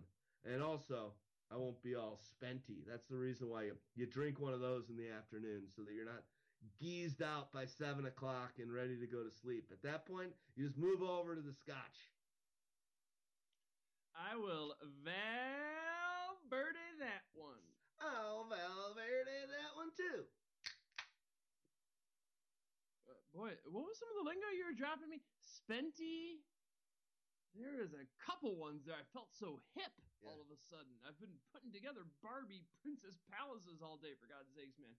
I felt young and alive right there. And just to remind the pyromaniacs out there, if you guys want to enjoy some Founders, go to our main website, and in the top, you'll see the Founders logo. Just click on that puppy, enter your zip code, and they basically draw you a map where you can find Founders beer near you, Founders Brewery out of Grand Rapids, Michigan. They are a premier pyromaniac sponsor. Awesome stuff. And yeah, I second that. At my parents' 50th wedding anniversary, we put on all day IPA. It's great for those, like you say, Bud Light drinkers that want to get introduced into the craft brew. And for me, who I like something stronger, something more kick to it, more hops, it's great for me. It's a crowd pleaser. It will keep happy those that like their craft brew and keep happy those that like their Miller Lights. Unfortunately, it's a great one. Also, those 15 packs. I'm pretty sure they do a 15 pack. Very well priced. They're for the all day. I think it's a 15 they do, and it's there you go, buddy. He's holding up the all day IPA box to the Skype screen, and that 15 pack. It's basically at a price. Obviously these craft beers are a little more expensive, but that's absolutely normal. You're gonna get a beer. Anything's gonna cost you more expensive if you go to a mom and pop or a smaller shop than if you buy it at Walmart. And Budweiser and the others, while good beers, not cutting them short, they are Walmarts. But yeah, those last 3 beers are basically free at their cost price. Yeah, baby. And if there's something we love at Pyro, it's good brew and, of course, fantasy football. So bringing us back to the streamers, you got a couple of quarterbacks you got your eye on, my friend. Well, obviously I love your cousin's call. You mentioned Tyrod Taylor before. If he's still available, which he seems to be in many leagues. Which is crazy because that's the guy I was streaming on my Dynasty team. And once again, boom, I stopped streaming him. I didn't have to do it anymore, right? And that's the goal. That's what a lot of people, I don't think they get that. Well, I think what happens is there's a lot of guys, and I had Bortles. And I had Bortles, and who was my other? Luck was obviously injured for me. Bortles and someone else that I liked at quarterback. I'm spacing it because I'm in so many friggin' leagues, which I'm changing next year. I'm going down to 3 next year, no question about it. You forget your leagues and teams when you do this, and then the expert leagues we're in. But Tyrod, I dropped him in a league last week to pick up one of those running backs I was talking about. I looked at his matchup. I didn't like his matchup in the last 2 weeks And I didn't need him. I knew I wasn't going to be starting him, so I just said, you know what? He's going to go. So someone picked him up, kind of like your Woodhead story, and played him last week, But that's why a player like that might be available on your wire. But I like Tyrod and then Jameis Winston. You're going against the Bears. That truly is a team in my eyes that has mailed it in. I think Alshon's not going to play this week. I think they'll run the ball between Forte a lot and Langford, but I think the Bears have packed it up, and I think Lovey, as I said before, is a guy that plays until the last whistle of the last game, hurting your draft slot chances every step of the way.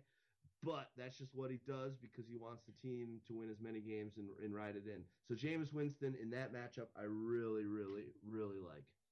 Yeah, and Vincent Jackson's out. He could be going to Evans a lot, ASJ as well. And you have to believe that because he knows Mariota's out, that it was a two-horse race for Rookie of the Year between those two. He wants to put a big stamp. He wants to go out kicking, right? He wants to put up a big game to seal the deal on Rookie of the Year.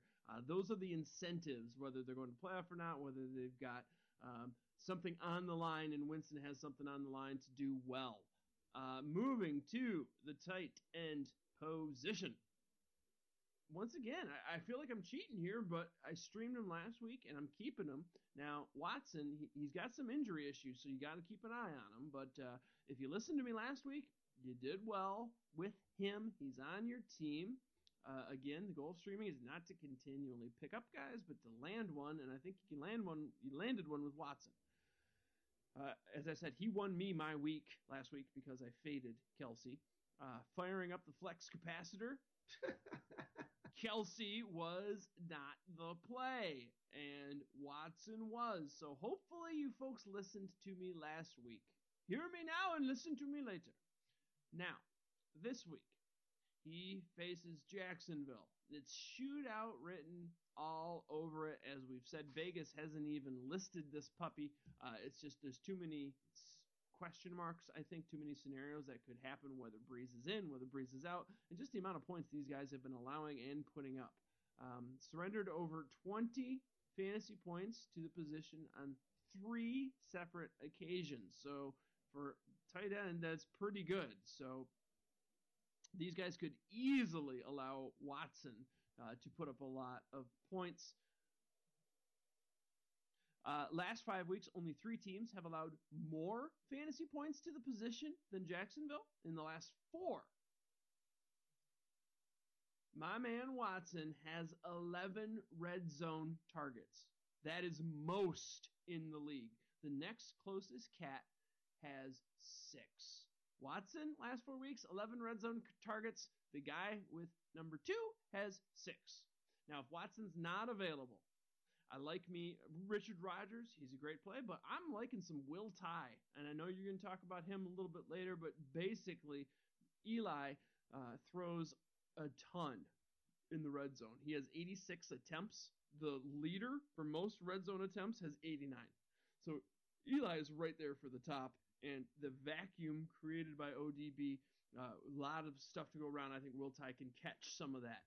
Any other guys you want to mention? I kind of alluded to him, but do you like ASJ down in Tampa? Yeah, I do. I think, he's touchdown dependent. He's low target.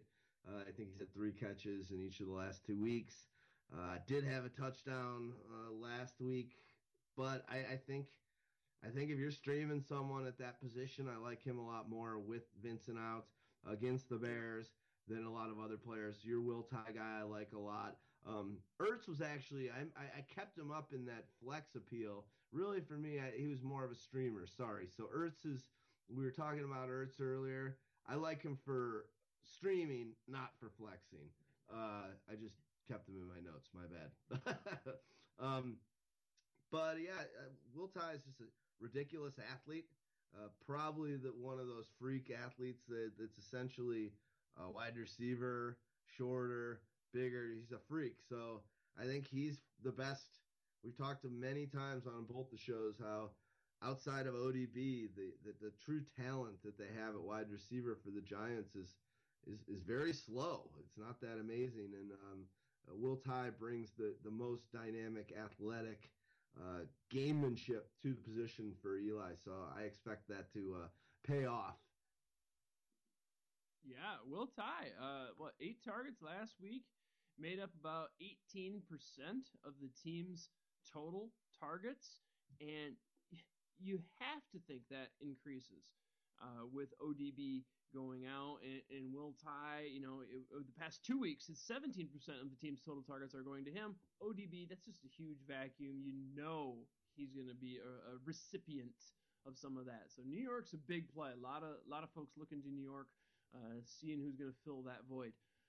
Moving on to defense. I got 2 for you. Kansas City. I played them a lot last week. They did me wonders in my DFS. But for streaming, they are available. Now, I shoot for 50%. They're only available in 40% of NFL fantasy leagues. But still, if they're available, grab these cats. They're at Arrowhead, which is one of the toughest places to visit, I should say. They are 11.5-point favorites over Cleveland Stanky Browns. Kansas City has 41 sacks. Second, only two teams have more sacks. Kansas City. What you got for me, D? I love that call. I was able to pick them up. It's only a 10-man last week, before last week's game. I think I picked them up Saturday, just looking. That's only a 10-man league, but it's a 24-deep bench. And you're able to pick up Kansas City at that point, and they're just solid. They're a good team. They're good in a lot of different formats for fantasy. So it's just I like that play a lot. Well, we could have his name's eluding me, but the cornerback could very well be up for rookie of the year. He's phenomenal. They're really a second half team. They are totally coming on in the second half. So a lot of the stats that you look at are really skewed because they didn't show up in the beginning. As I said, on the season, Kansas City has 41 sacks. Second, only 2 teams have more. 20 interceptions. Only 1 team has more. Now they're facing Manziel, who basically tosses 1 touchdown and 1 interception a game. That's basically what this dude puts up. Only 2 teams have allowed their quarterback to be sacked more than Cleveland. So you've got a major sacking defense against a majorly vulnerable offense. Kansas City is a great play this week with a huge spread. Yeah, love it. Marcus Peters is that cornerback. Yeah, Marcus Peters. That's the cat. Now, actually, I've got a couple more here, guys. Steelers, available 74% of leagues, although they are on the road, and you know me, I like home favorites, according to Vegas. They're on the road, so I didn't find this one originally because I'm always looking for the heavy favorites, low over under home teams. But heavy favorites, favored by 10 over Baltimore. Baltimore has an implied team total of just over 18. Baltimore's rolling out Jimmy Clausen in all likelihood. Last 2 games, more interceptions, 3 than touchdowns, 2. Last 2 games, he's failed to reach 58% completion. So Steelers, again, not a home team, but heavily favorite over a bleeding Baltimore team. My last one is super sneaky. In fact, I believe I even included this on my Pyro Daily Dues piece. The Lions, baby. They are available in 90% of leagues. Check this out. Home favorites by over 10 points against San Francisco, who you can't tell me isn't making vacation plans. Most of those dudes are. So playing against a team that's already out and really throwing in the chips, only 3 teams are averaging a total offense of less than 200 yards per game. San Francisco is one of those 3 teams that averages less than 200 yards per game. Only 2,800 on DraftKings, if you're picking them up there, but like I said, available in 90% of NFL fantasy leagues. Great stream, great DraftKings play. San Francisco has a net expected team total of 16.75. Man, I mean, we're talking 2 touchdowns and maybe a field goal, a little bit over. San Francisco starting running back Sean Drone out. So we talked about this earlier. They're pulling out Gaskins, or a dude that's was on Seattle just a couple of weeks ago. I think this is a great play. The only real threat Offensively is Bolden. He's questionable, limited in practice on Thursday, seems to be on cruise control a bit. Quarterback pressure is key, if you ask me, in fantasy defenses. Quarterback pressure leads to sacks, which leads to interceptions, which leads to points. Gabbert, second highest sack rate. He's sacked on 8.5% of his dropbacks. Now, according to Football Outsiders, the Lions, fourth best adjusted sack rate. What do you think of my Lions call? I love it also because a player that he's 1 yard short of a beautiful return. Amir Abdullah could hit that as well, and could easily do a return action for you and for that defense of Detroit. Yeah, young talent, explosive guy. He definitely can get it done. Really low price on DraftKings, but certainly available in your league. Now, well, the reason I'm bringing him up for that return for your defense. Yeah, The absolutely. kick return. Yeah, defense, special teams for sure. I think they're a great play all around. Now, dudes, I'm fading. Guys, I'm not too hip on, and I know I'm going to take flack for this. I haven't really heard this anywhere else, but Barnage, I know he is everyone's darling. He's got a terrible matchup. We just basically talked about it, right? He's facing a horrible situation by going to Kansas City. As I said, Arrowhead, very tough place to play. As I said, Kansas City, 11-point favorites. Cleveland has a net expected team total, as I said, below 17. Now, on the season, one of 4 teams allowing an average of a single digits to opposing tight ends. That means, on average, only 4 defenses allow single-digit fantasy performances to tight ends. Kansas City is one of them. They've only allowed 3 touchdowns this season to tight ends. 3 on the season. They've only allowed, this one is huge, they've only allowed 2 tight ends to put up more than 10 fantasy points, and that's in PPR. Only 2 tight ends have put up 10 fantasy points against them. This is who Barnage faces. I think it's a really tough matchup. A great free piece that we have on pyromaniac.com on a weekly basis is our Pyro Power Rankings. And basically in that piece, Stag Party puts together each week, we break down how many fantasy points are all 32 teams scoring across the 4 positions, quarterback, running back, wide receiver, and tight end. And then also we have how many fantasy points are teams allowing, all 30, against those 4 positions as well, skill positions. And then there's the differential. And in that, you look at it, who's number 1 against stopping tight ends? Kansas City. They allow 5.1 fantasy football points per week to the position. So if you're starting Barnage, you're starting him thinking that he's going to do better, do something against the best defense at the position. I'm looking at this whole list, and 5.1 seems a lot lower of a score than any other position. Obviously, not a good time for Barnage. I agree. Good call. Yeah, I think he's going to really struggle to put up double-digit points. And I think that's a big one. A lot of people, when I hear these fade calls, they pick soft guys, guys that, it's pretty easy to fade. Barnage, he's a tough one, but I really think he's got an uphill battle at Kansas City, who's fighting for something. They are not, and nobody's done it. Nobody gets it done. Only 2 guys have put up more than 10 points. That's crazy good. Yeah.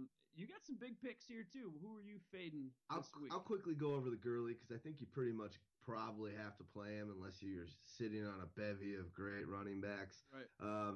Seahawks, not a great time, but you're probably playing Gurley regardless. Hell, he's pretty much a stud. He could break something.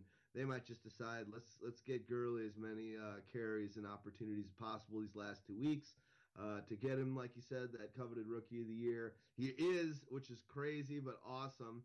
It's also reflective of this new Pro Bowl format, but he's a Pro Bowler. Not too many Pro Bowlers as a rookie in especially in the specialty positions like that. So that's impressive. But I'll go to the next guy. No heart, AJ Green.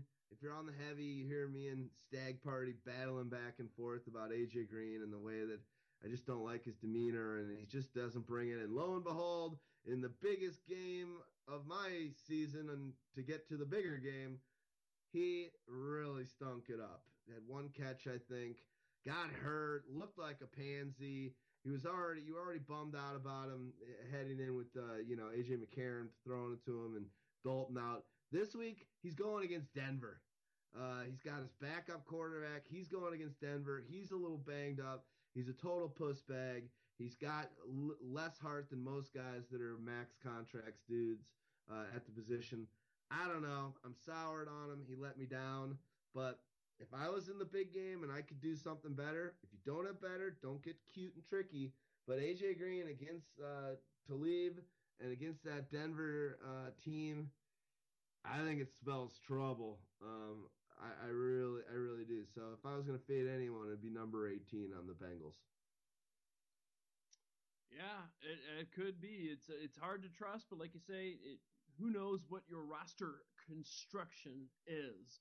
But AJ has under-delivered more than he's over-delivered, or given you at least what you expect this season. Guys that were picked right, he was picked before these guys mostly, unless people really loved. Cooks showed up last week. Other guys, Mike Evans showed up last week and has been on fire. AJ Green did have a good game a couple weeks ago and has come up big a couple times, but his duds are real duds. And other guys, Nuke did okay last week, and he hasn't been great to close out the season.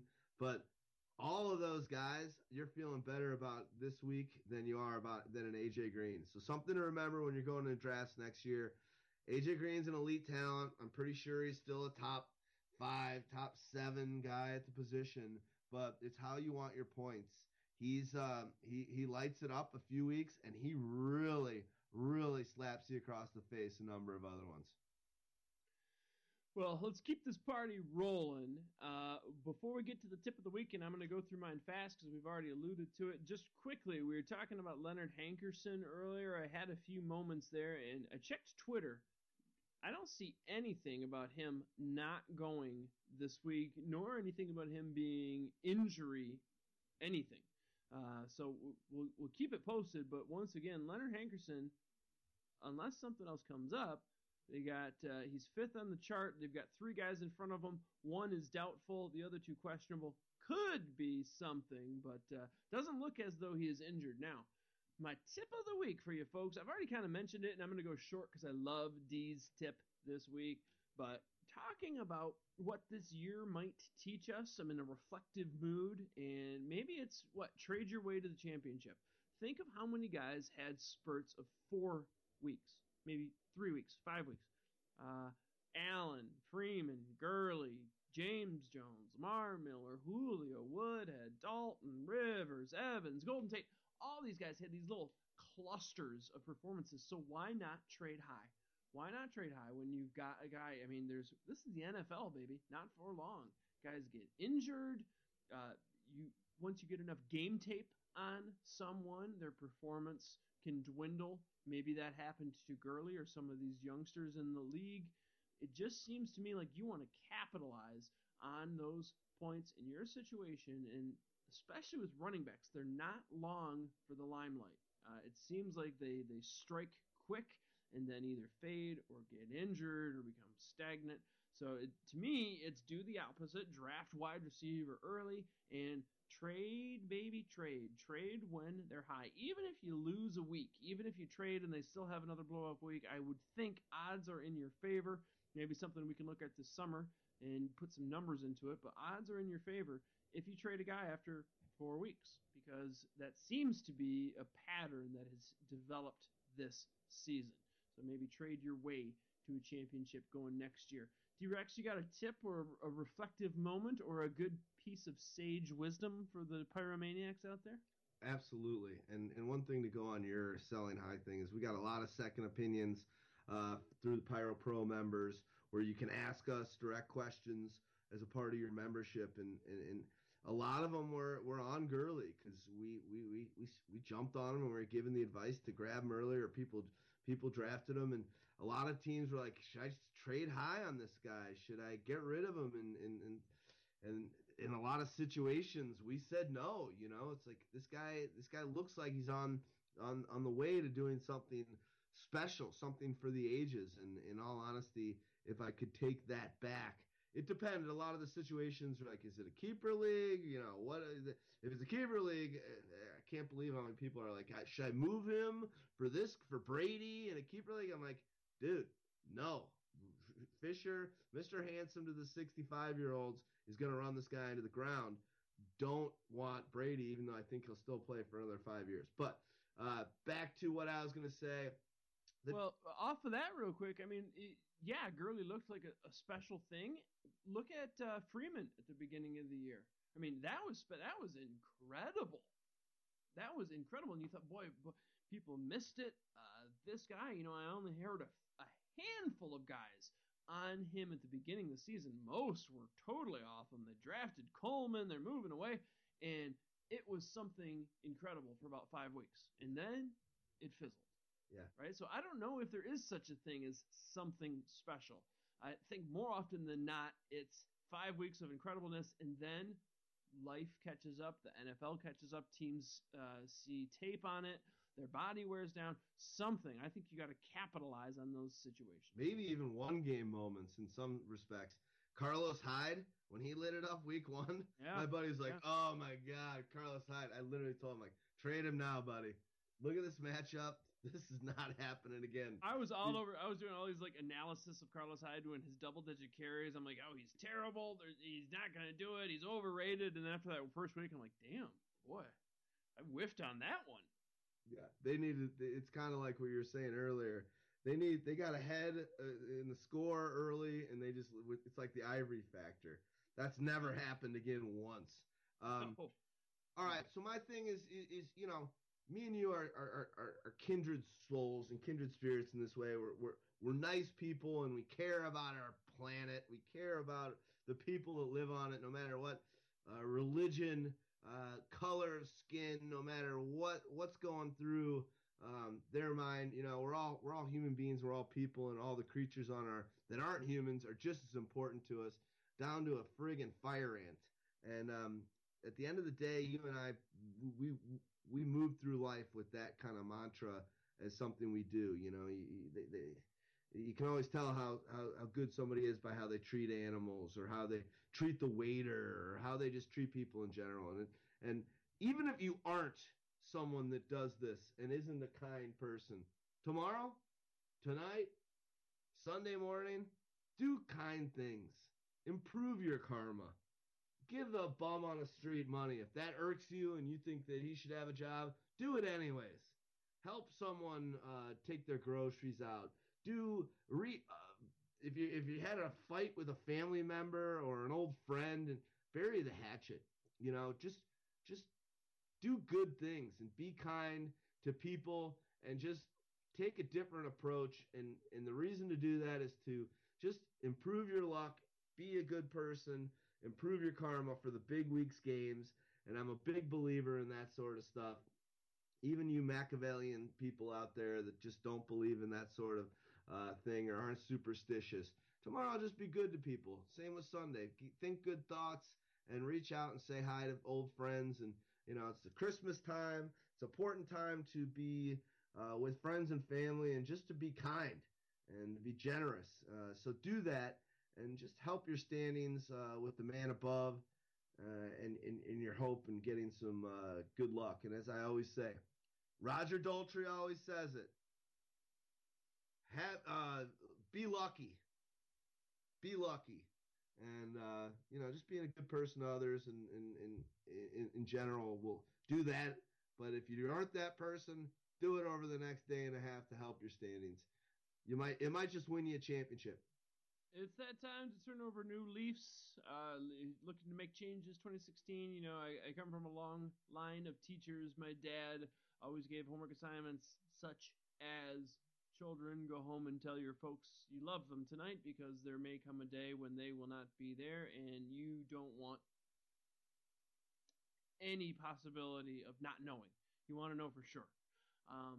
along those same lines of your poignant, heartfelt tip, check out David Foster Wallace. There's a YouTube video called What is Water, and it does a really good job of kind of summing up some of the things that you're saying, but about improving your life, it comes from mindset and being nice to others, but also, thinking about what it is to be in someone else's shoes. Maybe that clerk behind the counter is not rude because she's got it out for you, but maybe she was, holding the hand of a dying loved one all night, or working 3 jobs just to put her kid through college. Right? You don't know what somebody else is going through.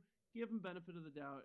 Walk a mile in someone else's shoes, and spread love, because it'll come back to you. So, one of the best tips I think we've had this season, sir.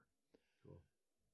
The last segment, ladies and gentlemen, the Daily Dose, which, by the way, this is, we started this puppy, and Dee said, all right, let's just not make it over 2 hours, and here we are broaching the 2-hour mark, but I tell you guys, this is the most important week, and so I know we put a little bit more into the Huey Lewis and the news and notes, but I wanted to make sure if you've got a guy and you heard his name on the questionable, your ears pricked up and you said, oh boy, I got to make some second plans. I got to think about this. I wanted to put in there about the incentives, who's going to be playing extra hard and who might not, because that could be a determining factor. This is it, baby. This is what we play for. So use the knowledge that we are dropping and use the goo and win that championship, baby. This is what it's all for. So a little bit longer one, and on Christmas, we love you, Pyromaniacs. So, last segment, the Daily Dose. My quarterback pick is, well, let me go back. Last week I did Russell Wilson. I still think he's a good call, although keep in mind Baldwin is questionable. But this week I'm going with Bortles, baby. We talked about this game. It has shootout potential all over it. He's 6,500 on DraftKings. There are actually 8 quarterbacks more expensive, including Andrew Luck. 6,500 for Bortles. That is a great deal. According to DraftKings, the Saints ranked 32nd against the position, and I think pretty much any metric you use, Saints are ranked at the end against opposing quarterbacks. Lord knows I've made this man favorite. I feel like I mention him every week. Brandon Browner, the cornerback for the Saints, is the worst in the NFL according to PFF. Last 3 weeks, Bortles is the 3rd highest scoring quarterback. This game has shootout written all over it. Surprisingly great floor. Bortles' lowest game, 9.9, and that was versus Carolina in week 1. So if you toss that out, and really, that is nearly double digit. He's had double digits every single game, so great floor, and we've seen his ceiling. It's phenomenal. I just want to let you know, I'm in a shootout with the all-day IPAs, and I'm throwing up a lot of points. Valverde. Ooh, I like it. No mercy, brother. No mercy. You give that can what for, sir? Running back. Last week, thank you. I picked David Johnson. Of course, a lot of people were on the David Johnson train, but he did owners well. This week, I'm rolling D'Angelo Williams. 6,500 on DraftKings. Pittsburgh has the highest implied point total of the week, nearly 29 points. Now, keep in mind, the New Orleans game has not been called by Vegas, but without that, Pittsburgh is expected to score the highest amount of points this week. D'Angelo Williams, I'm loving it. Also, when you're looking for a running back, as is a defense, you want somebody who's heavily favored. Pittsburgh is favored by 10. Thus, game script should favor the run. If it's simple, guys. If you are favored by a bunch of points, you're going to run. If you're down by points, you're going to pass. It's not rocket science in Pittsburgh, 10-point favorites. Last 3 weeks, Williams is the 4th best PPR back. Last 4 games, he was targeted at least 6 times in 3 of those tilts. Last 4 games, he's gone for over 20 fantasy points 3 times. In the last 7, Williams has failed to put up, in the last 7, Williams hasn't failed to put up double-digit points except for 1 time. Williams is a super safe bet And going against this team, when Pittsburgh has a 10-point favor, I think they're going to ground and pound and use him a lot. D, who you like for some DFS running back picks? I'm going to quickly run through them just because we're running long, and I want you to be able to do your stuff with the rest of the show. Yeah, baby. Cameron Artis-Payne is 5,600, and I'm going over to FanDuel. Still probably nice plays in DraftKings. Just want to show both ends. Amir Abdullah, as we mentioned earlier, he's pretty low, sitting there at 5,300 on FanDuel. Carlos Williams, we talked about earlier. There's a hunch I have on him. Hunches sometimes implode on you, but 5,400 on FanDuel. So I'm interested in all those. If you're constructing a team, I agree with you. There's two things I believe in this week. I'm willing to put some money at the quarterback position on some of the top guys, something I'm not usually as willing to do, and the tight ends. And I want to construct a couple of nice wide receivers, but I'm willing to even throw three of these kind of mediocres running backs in the mix for my lineup in DFS. One of the reasons why is because I was super high across the board in those leagues with Adrian Peterson and had him in a playoff game, and he was looking all right, but then obviously that second quarter injury. Yeah, that hurt. Injuries, rash of injuries in the fantasy playoffs, which has really just been a bugger. I mean, even in the ODB thing, he is an OD bag, but it's just you don't want that to have a determining factor in your fantasy playoffs. So it's just been a bit of a bummer. ODB was coming though. The way that he proved right for people that picked him up or dynasty people that drafted him last year and was just such a dominator down the stretch. Like literally won, what would you say, 80% of the people that had him the league. So it was bound to come back and implode on those people who are usually the people that took him in the first round or had him as their keeper. There was something that had to go back and say, you had it great. You sold your soul to the devil, but that was last year. Let me tell you, I did not take him first round in my high school league where I'm playing in the playoffs, and now I'm without ODB. But just to prove the point that it's not all about the draft. Remember, it's a four-legged table. You're talking draft, you're talking trades, you're talking waiver wire, and lineup setting. Not that it's all in the draft, because my first draft pick, I believe, was C.J. Anderson.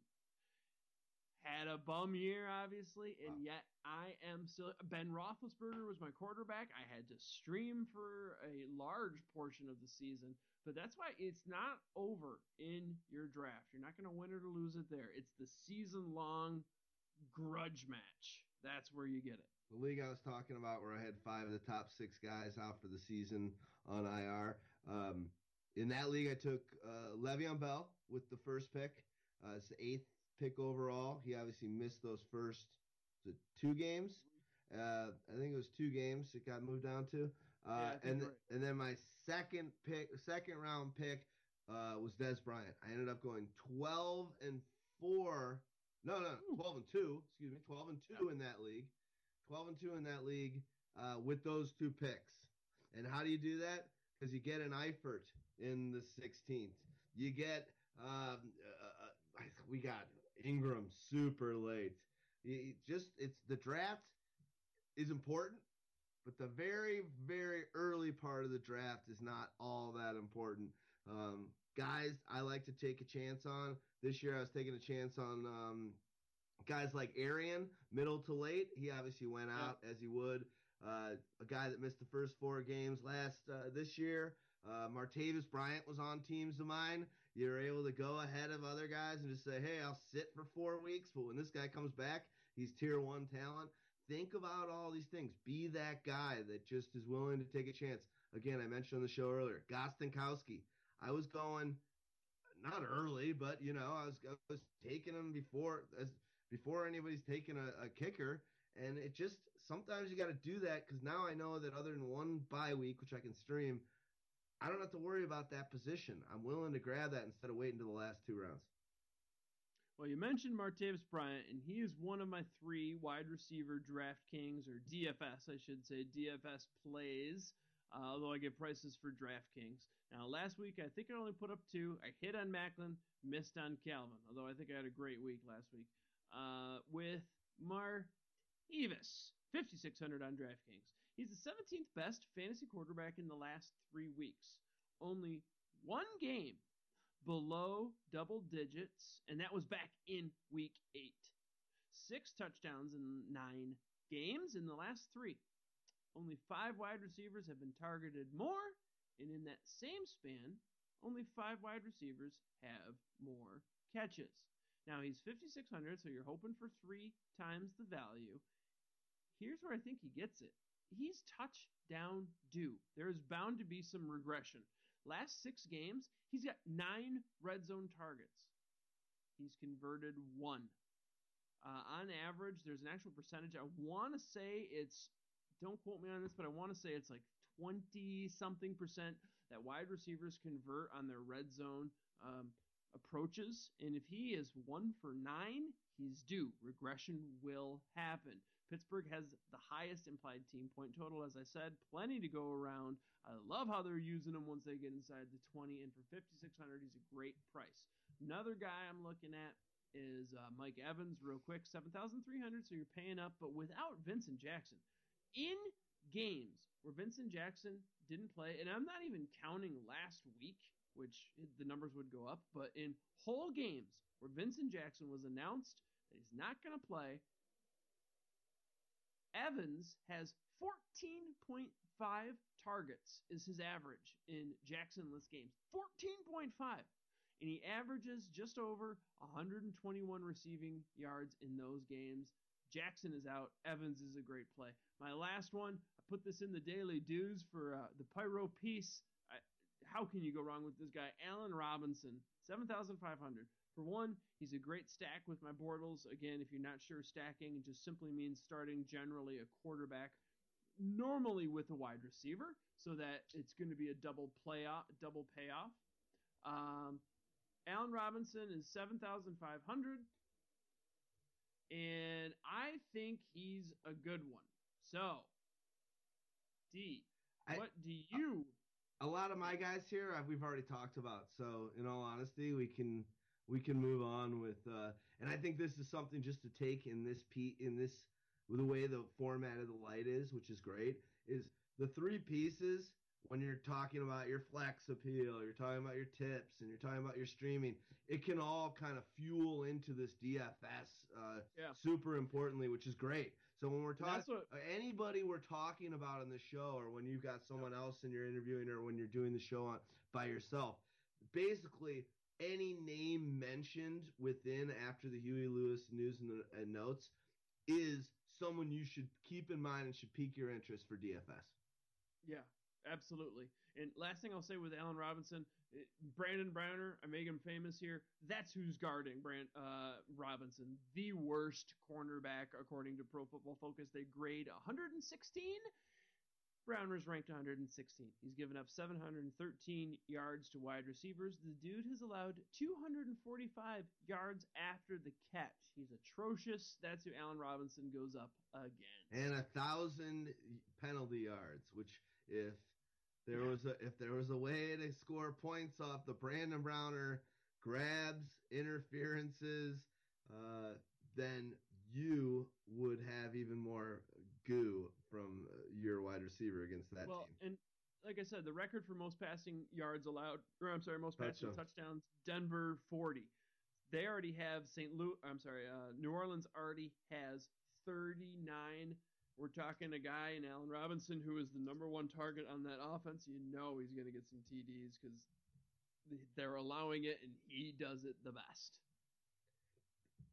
What year was that? Was that defense that did that Denver defense that allowed 40? I want to say I got it in my notes. I could scroll back to it, but I want to say off my shot memory is 1960. 1963. 1963. They allowed 40. You like this? You're getting a tweet out of me mid show. So well done. Thank you. Ooh, that's a great stat. Yeah, thank you. Multi-genre, multitasking. D-Rex never stops.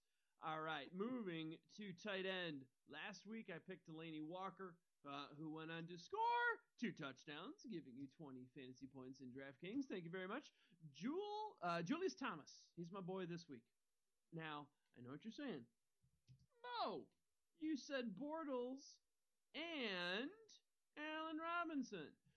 There is only a 0.07 negative correlation, 0.07% negative correlation when you start a running back and a wide receiver, or a wide receiver and a tight end. And that factors in all 32 teams. It does not factor in if you're picking a team that has a high implied team point total, or you're picking a team that's in a great over-under, you're picking in a team that's a big shootout, there's points aplenty. And if you look at a lot of now I wouldn't suggest this in cash, I would say GPP. You're looking for a little bit unique roster construction. And if you look at all the $1 Million Maker winners, the vast majority of them have this unique roster construction where they are stacking a wide receiver and a tight end, or a running back and a wide receiver.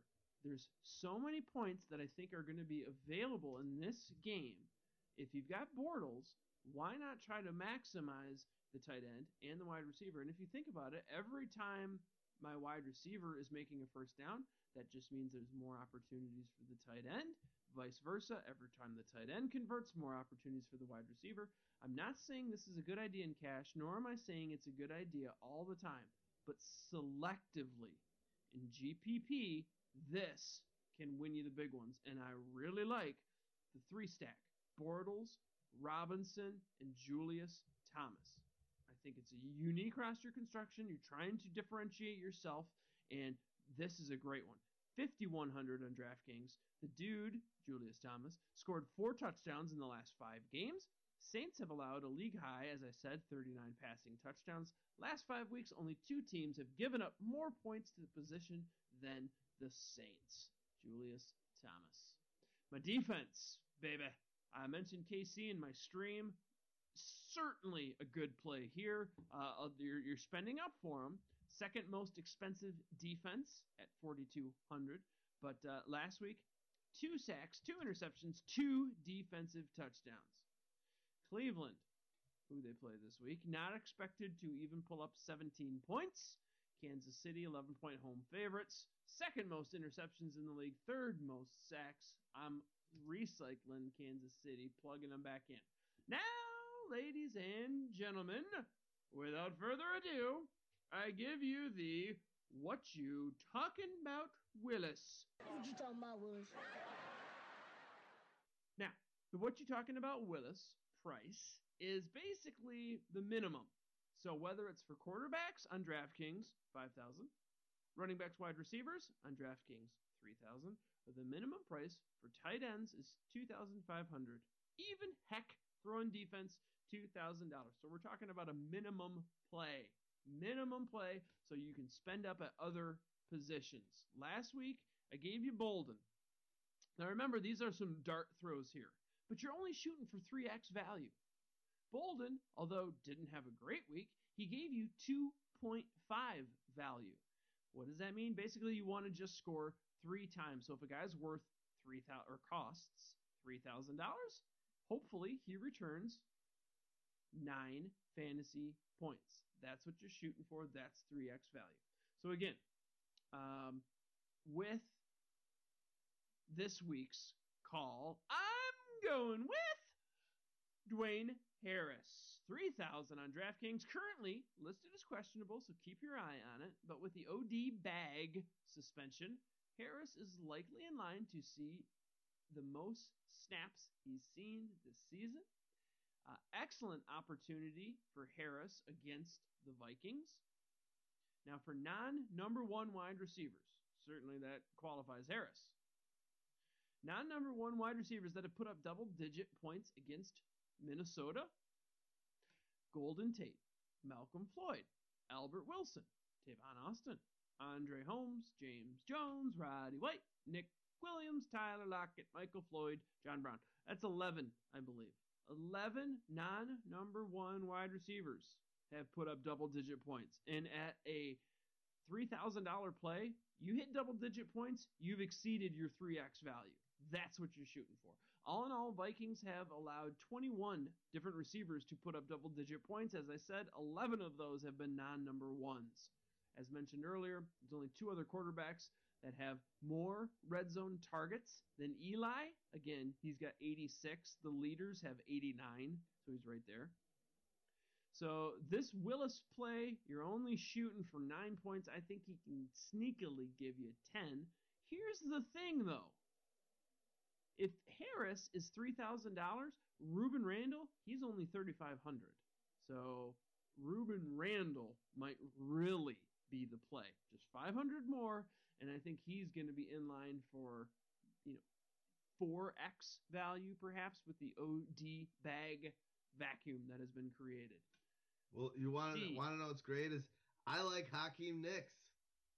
Oh, we're all over. That's the vacuum play. I got Nicks the vacuum there. play. So we got 3 guys. Who knows what's going to happen? But like you said, what you talking about, Willis? There's something that says with ODB out, Nicks has actually been playing very terrible. I've been watching those games, and he just hasn't looked good, but he was out of the league for a while. Just came back in a little rusty, but there's something that says to me that maybe Hakeem Nicks has a chance to do good there. In that same game, I like Jarius Wright. The Giants are 28th against wide receivers, so when you're going in DraftKings and grabbing a guy for $3,000, Jarius Wright can do it. Diggs came out of nowhere, out of his shell last week. I kind of like him too, but he's actually quite expensive in both FanDuel and DraftKings.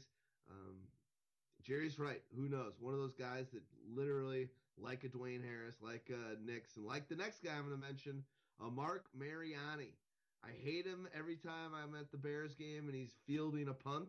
This guy is the least confident punt returner to catch the ball you'll ever see in your life.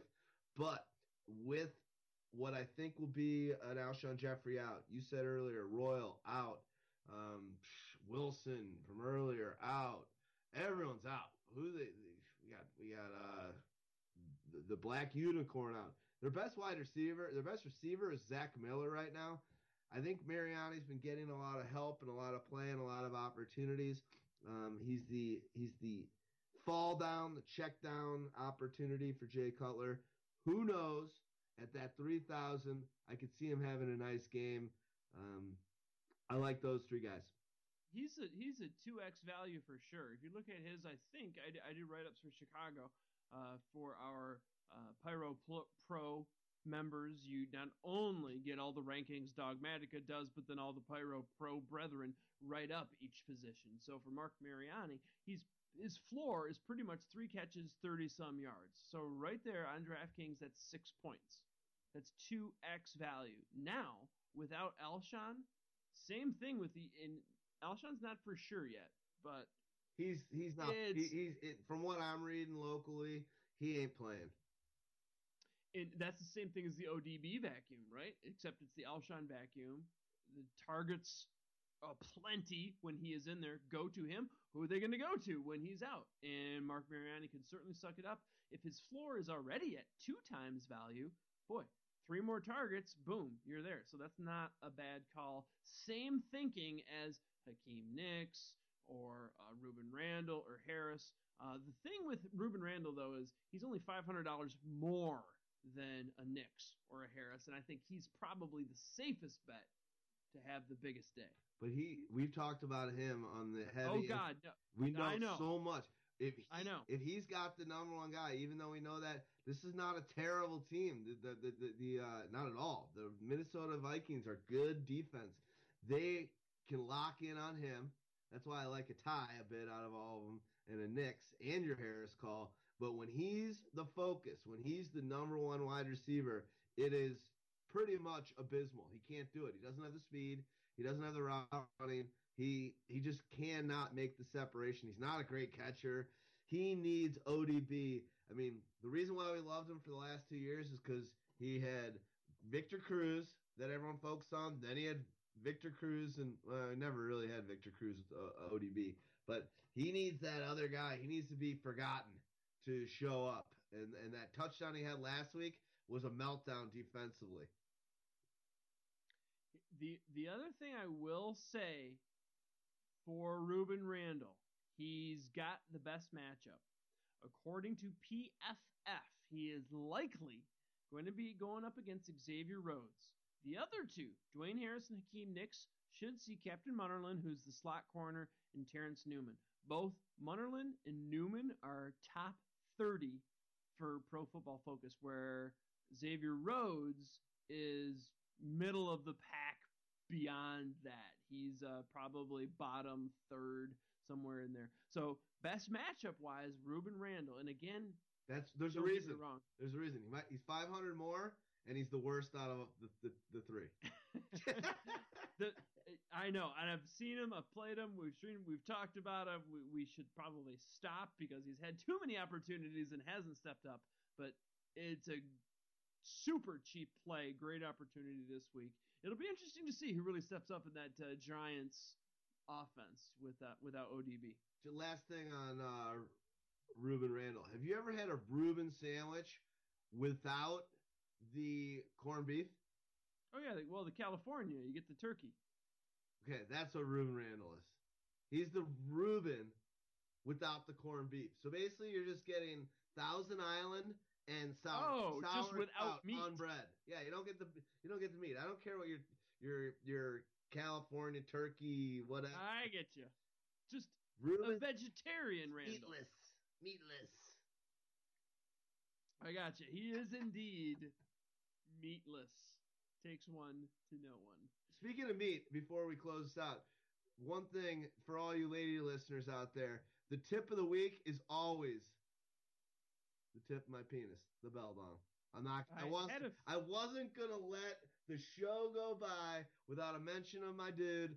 Sorry, Christmas or not, it's happening. I love you, ladies. The end of the year, someday. I knew something like when we have meat, the word tip, it was just pitching up a softball for you, and you delivered. Lob City. As usual, Babe Ruth in the sexual innuendo drops. I gotta love it. D-Rex, my friend, good luck in your championships coming up. And as always, my man, it's a pleasure chatting fantasy with you, brother. You too, buddy. I love you a lot. I'm really proud of what you achieved for Pyromaniac this year. You're a great father, a great husband, a great partner at Pyro. You're a great teacher, and I love what you said with about your father, and that your homework assignment is to go tell your family that you love them. I will remember that statement till the day I die. So that is awesome. You're just an awesome guy, and I just want to let the listeners know out there that Pyro Podcast Light is Mo's concept and Mo's idea. And during the off season, you're going to be doing a lot of interviews with hopefully some players, but a lot of industry experts and our contemporaries. And you work very hard to reach out to those people. And I just can't believe what a badass you are, that you've got your full-time job that knocks you 60 hours a week, and you're a great teacher, and you're there for your kids, and you're still able to do this show on a weekly basis. You're still able to knock out those our player write-ups. You're still able to go in and do news feeds, answer second opinions. What you do on Facebook and mostly more or less Twitter, it's pretty remarkable. You are people always ask me, do you ever sleep, D-Rex? I really don't. But at the end of the day, the difference between me and a lot of people is you have a family and a wife. I don't have that. And the fact that you have that is almost shocking to me, that you're able to pull up as much as you do while being a good husband to a wife and a good father to children. That element that I'm able to take out opens a lot of flexibility for me. And hats off to you. And I'm really proud of you. And what you've done for Pyro is unfathomable. Big year for us. It's been a big couple years since you joined the crew, and I love you, dude. I appreciate everything so much, and we're gonna hit once this stuff hits. We're gonna high five. We're gonna chest bump. We're gonna Valverde, and we're gonna jump on a plane, and we're gonna go to the beach. I like it. Boat drinks. Boat drinks. All about the boat drinks. You're a good man. Alrighty, I really appreciate it, and it's been my pleasure delivering the fantasy goo and being a part of the Pyromaniac hashtag brand. And folks, we've got 1 week left, week 17. I know if you're doing it right, you're not playing in the playoffs. However, a lot of you guys are doing the DFS. I know I am. So I'm going to be back next week. Very DFS heavy show. We'll certainly give you the news and notes for those of you that do extend into week 17 for your redraft league, but it'll be a DFS show for you. And as D mentioned in the off season, certainly the Pyro Boys, the heavy crew, be doing it once a week, 52 weeks a year, and I'll be doing the fantasy football talks on the Pyro Light, be highlighting and showcasing some of the pieces we've got, and continually staying engaged with you because we are in this for life. We are Pyromanic. We love it. This is Christmas, and we're delivering it for you, and it has been a pleasure, folks. And until next time, we will catch you on the flip side.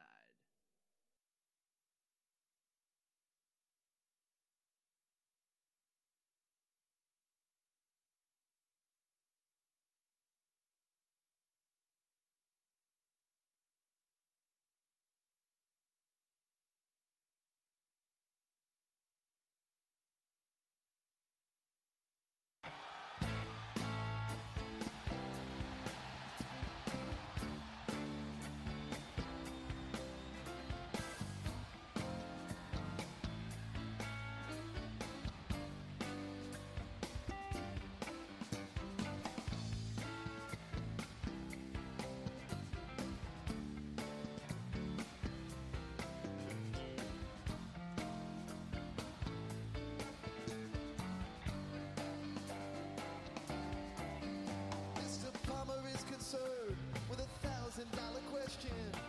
Just like Roger, he's a crazy little kid. I've got the time if you've got the inclination. So cheer up, Palmer, you'll soon be dead. The noose is hanging, at least he won't die wondering. Sit up and take notice, tell it like it is. If I would need you, I wouldn't be far from you. I've got a feeling you know what you did. ACDC bang. ACDC bang. ACDC bang. DC bang. ACDC bang. ACDC bang.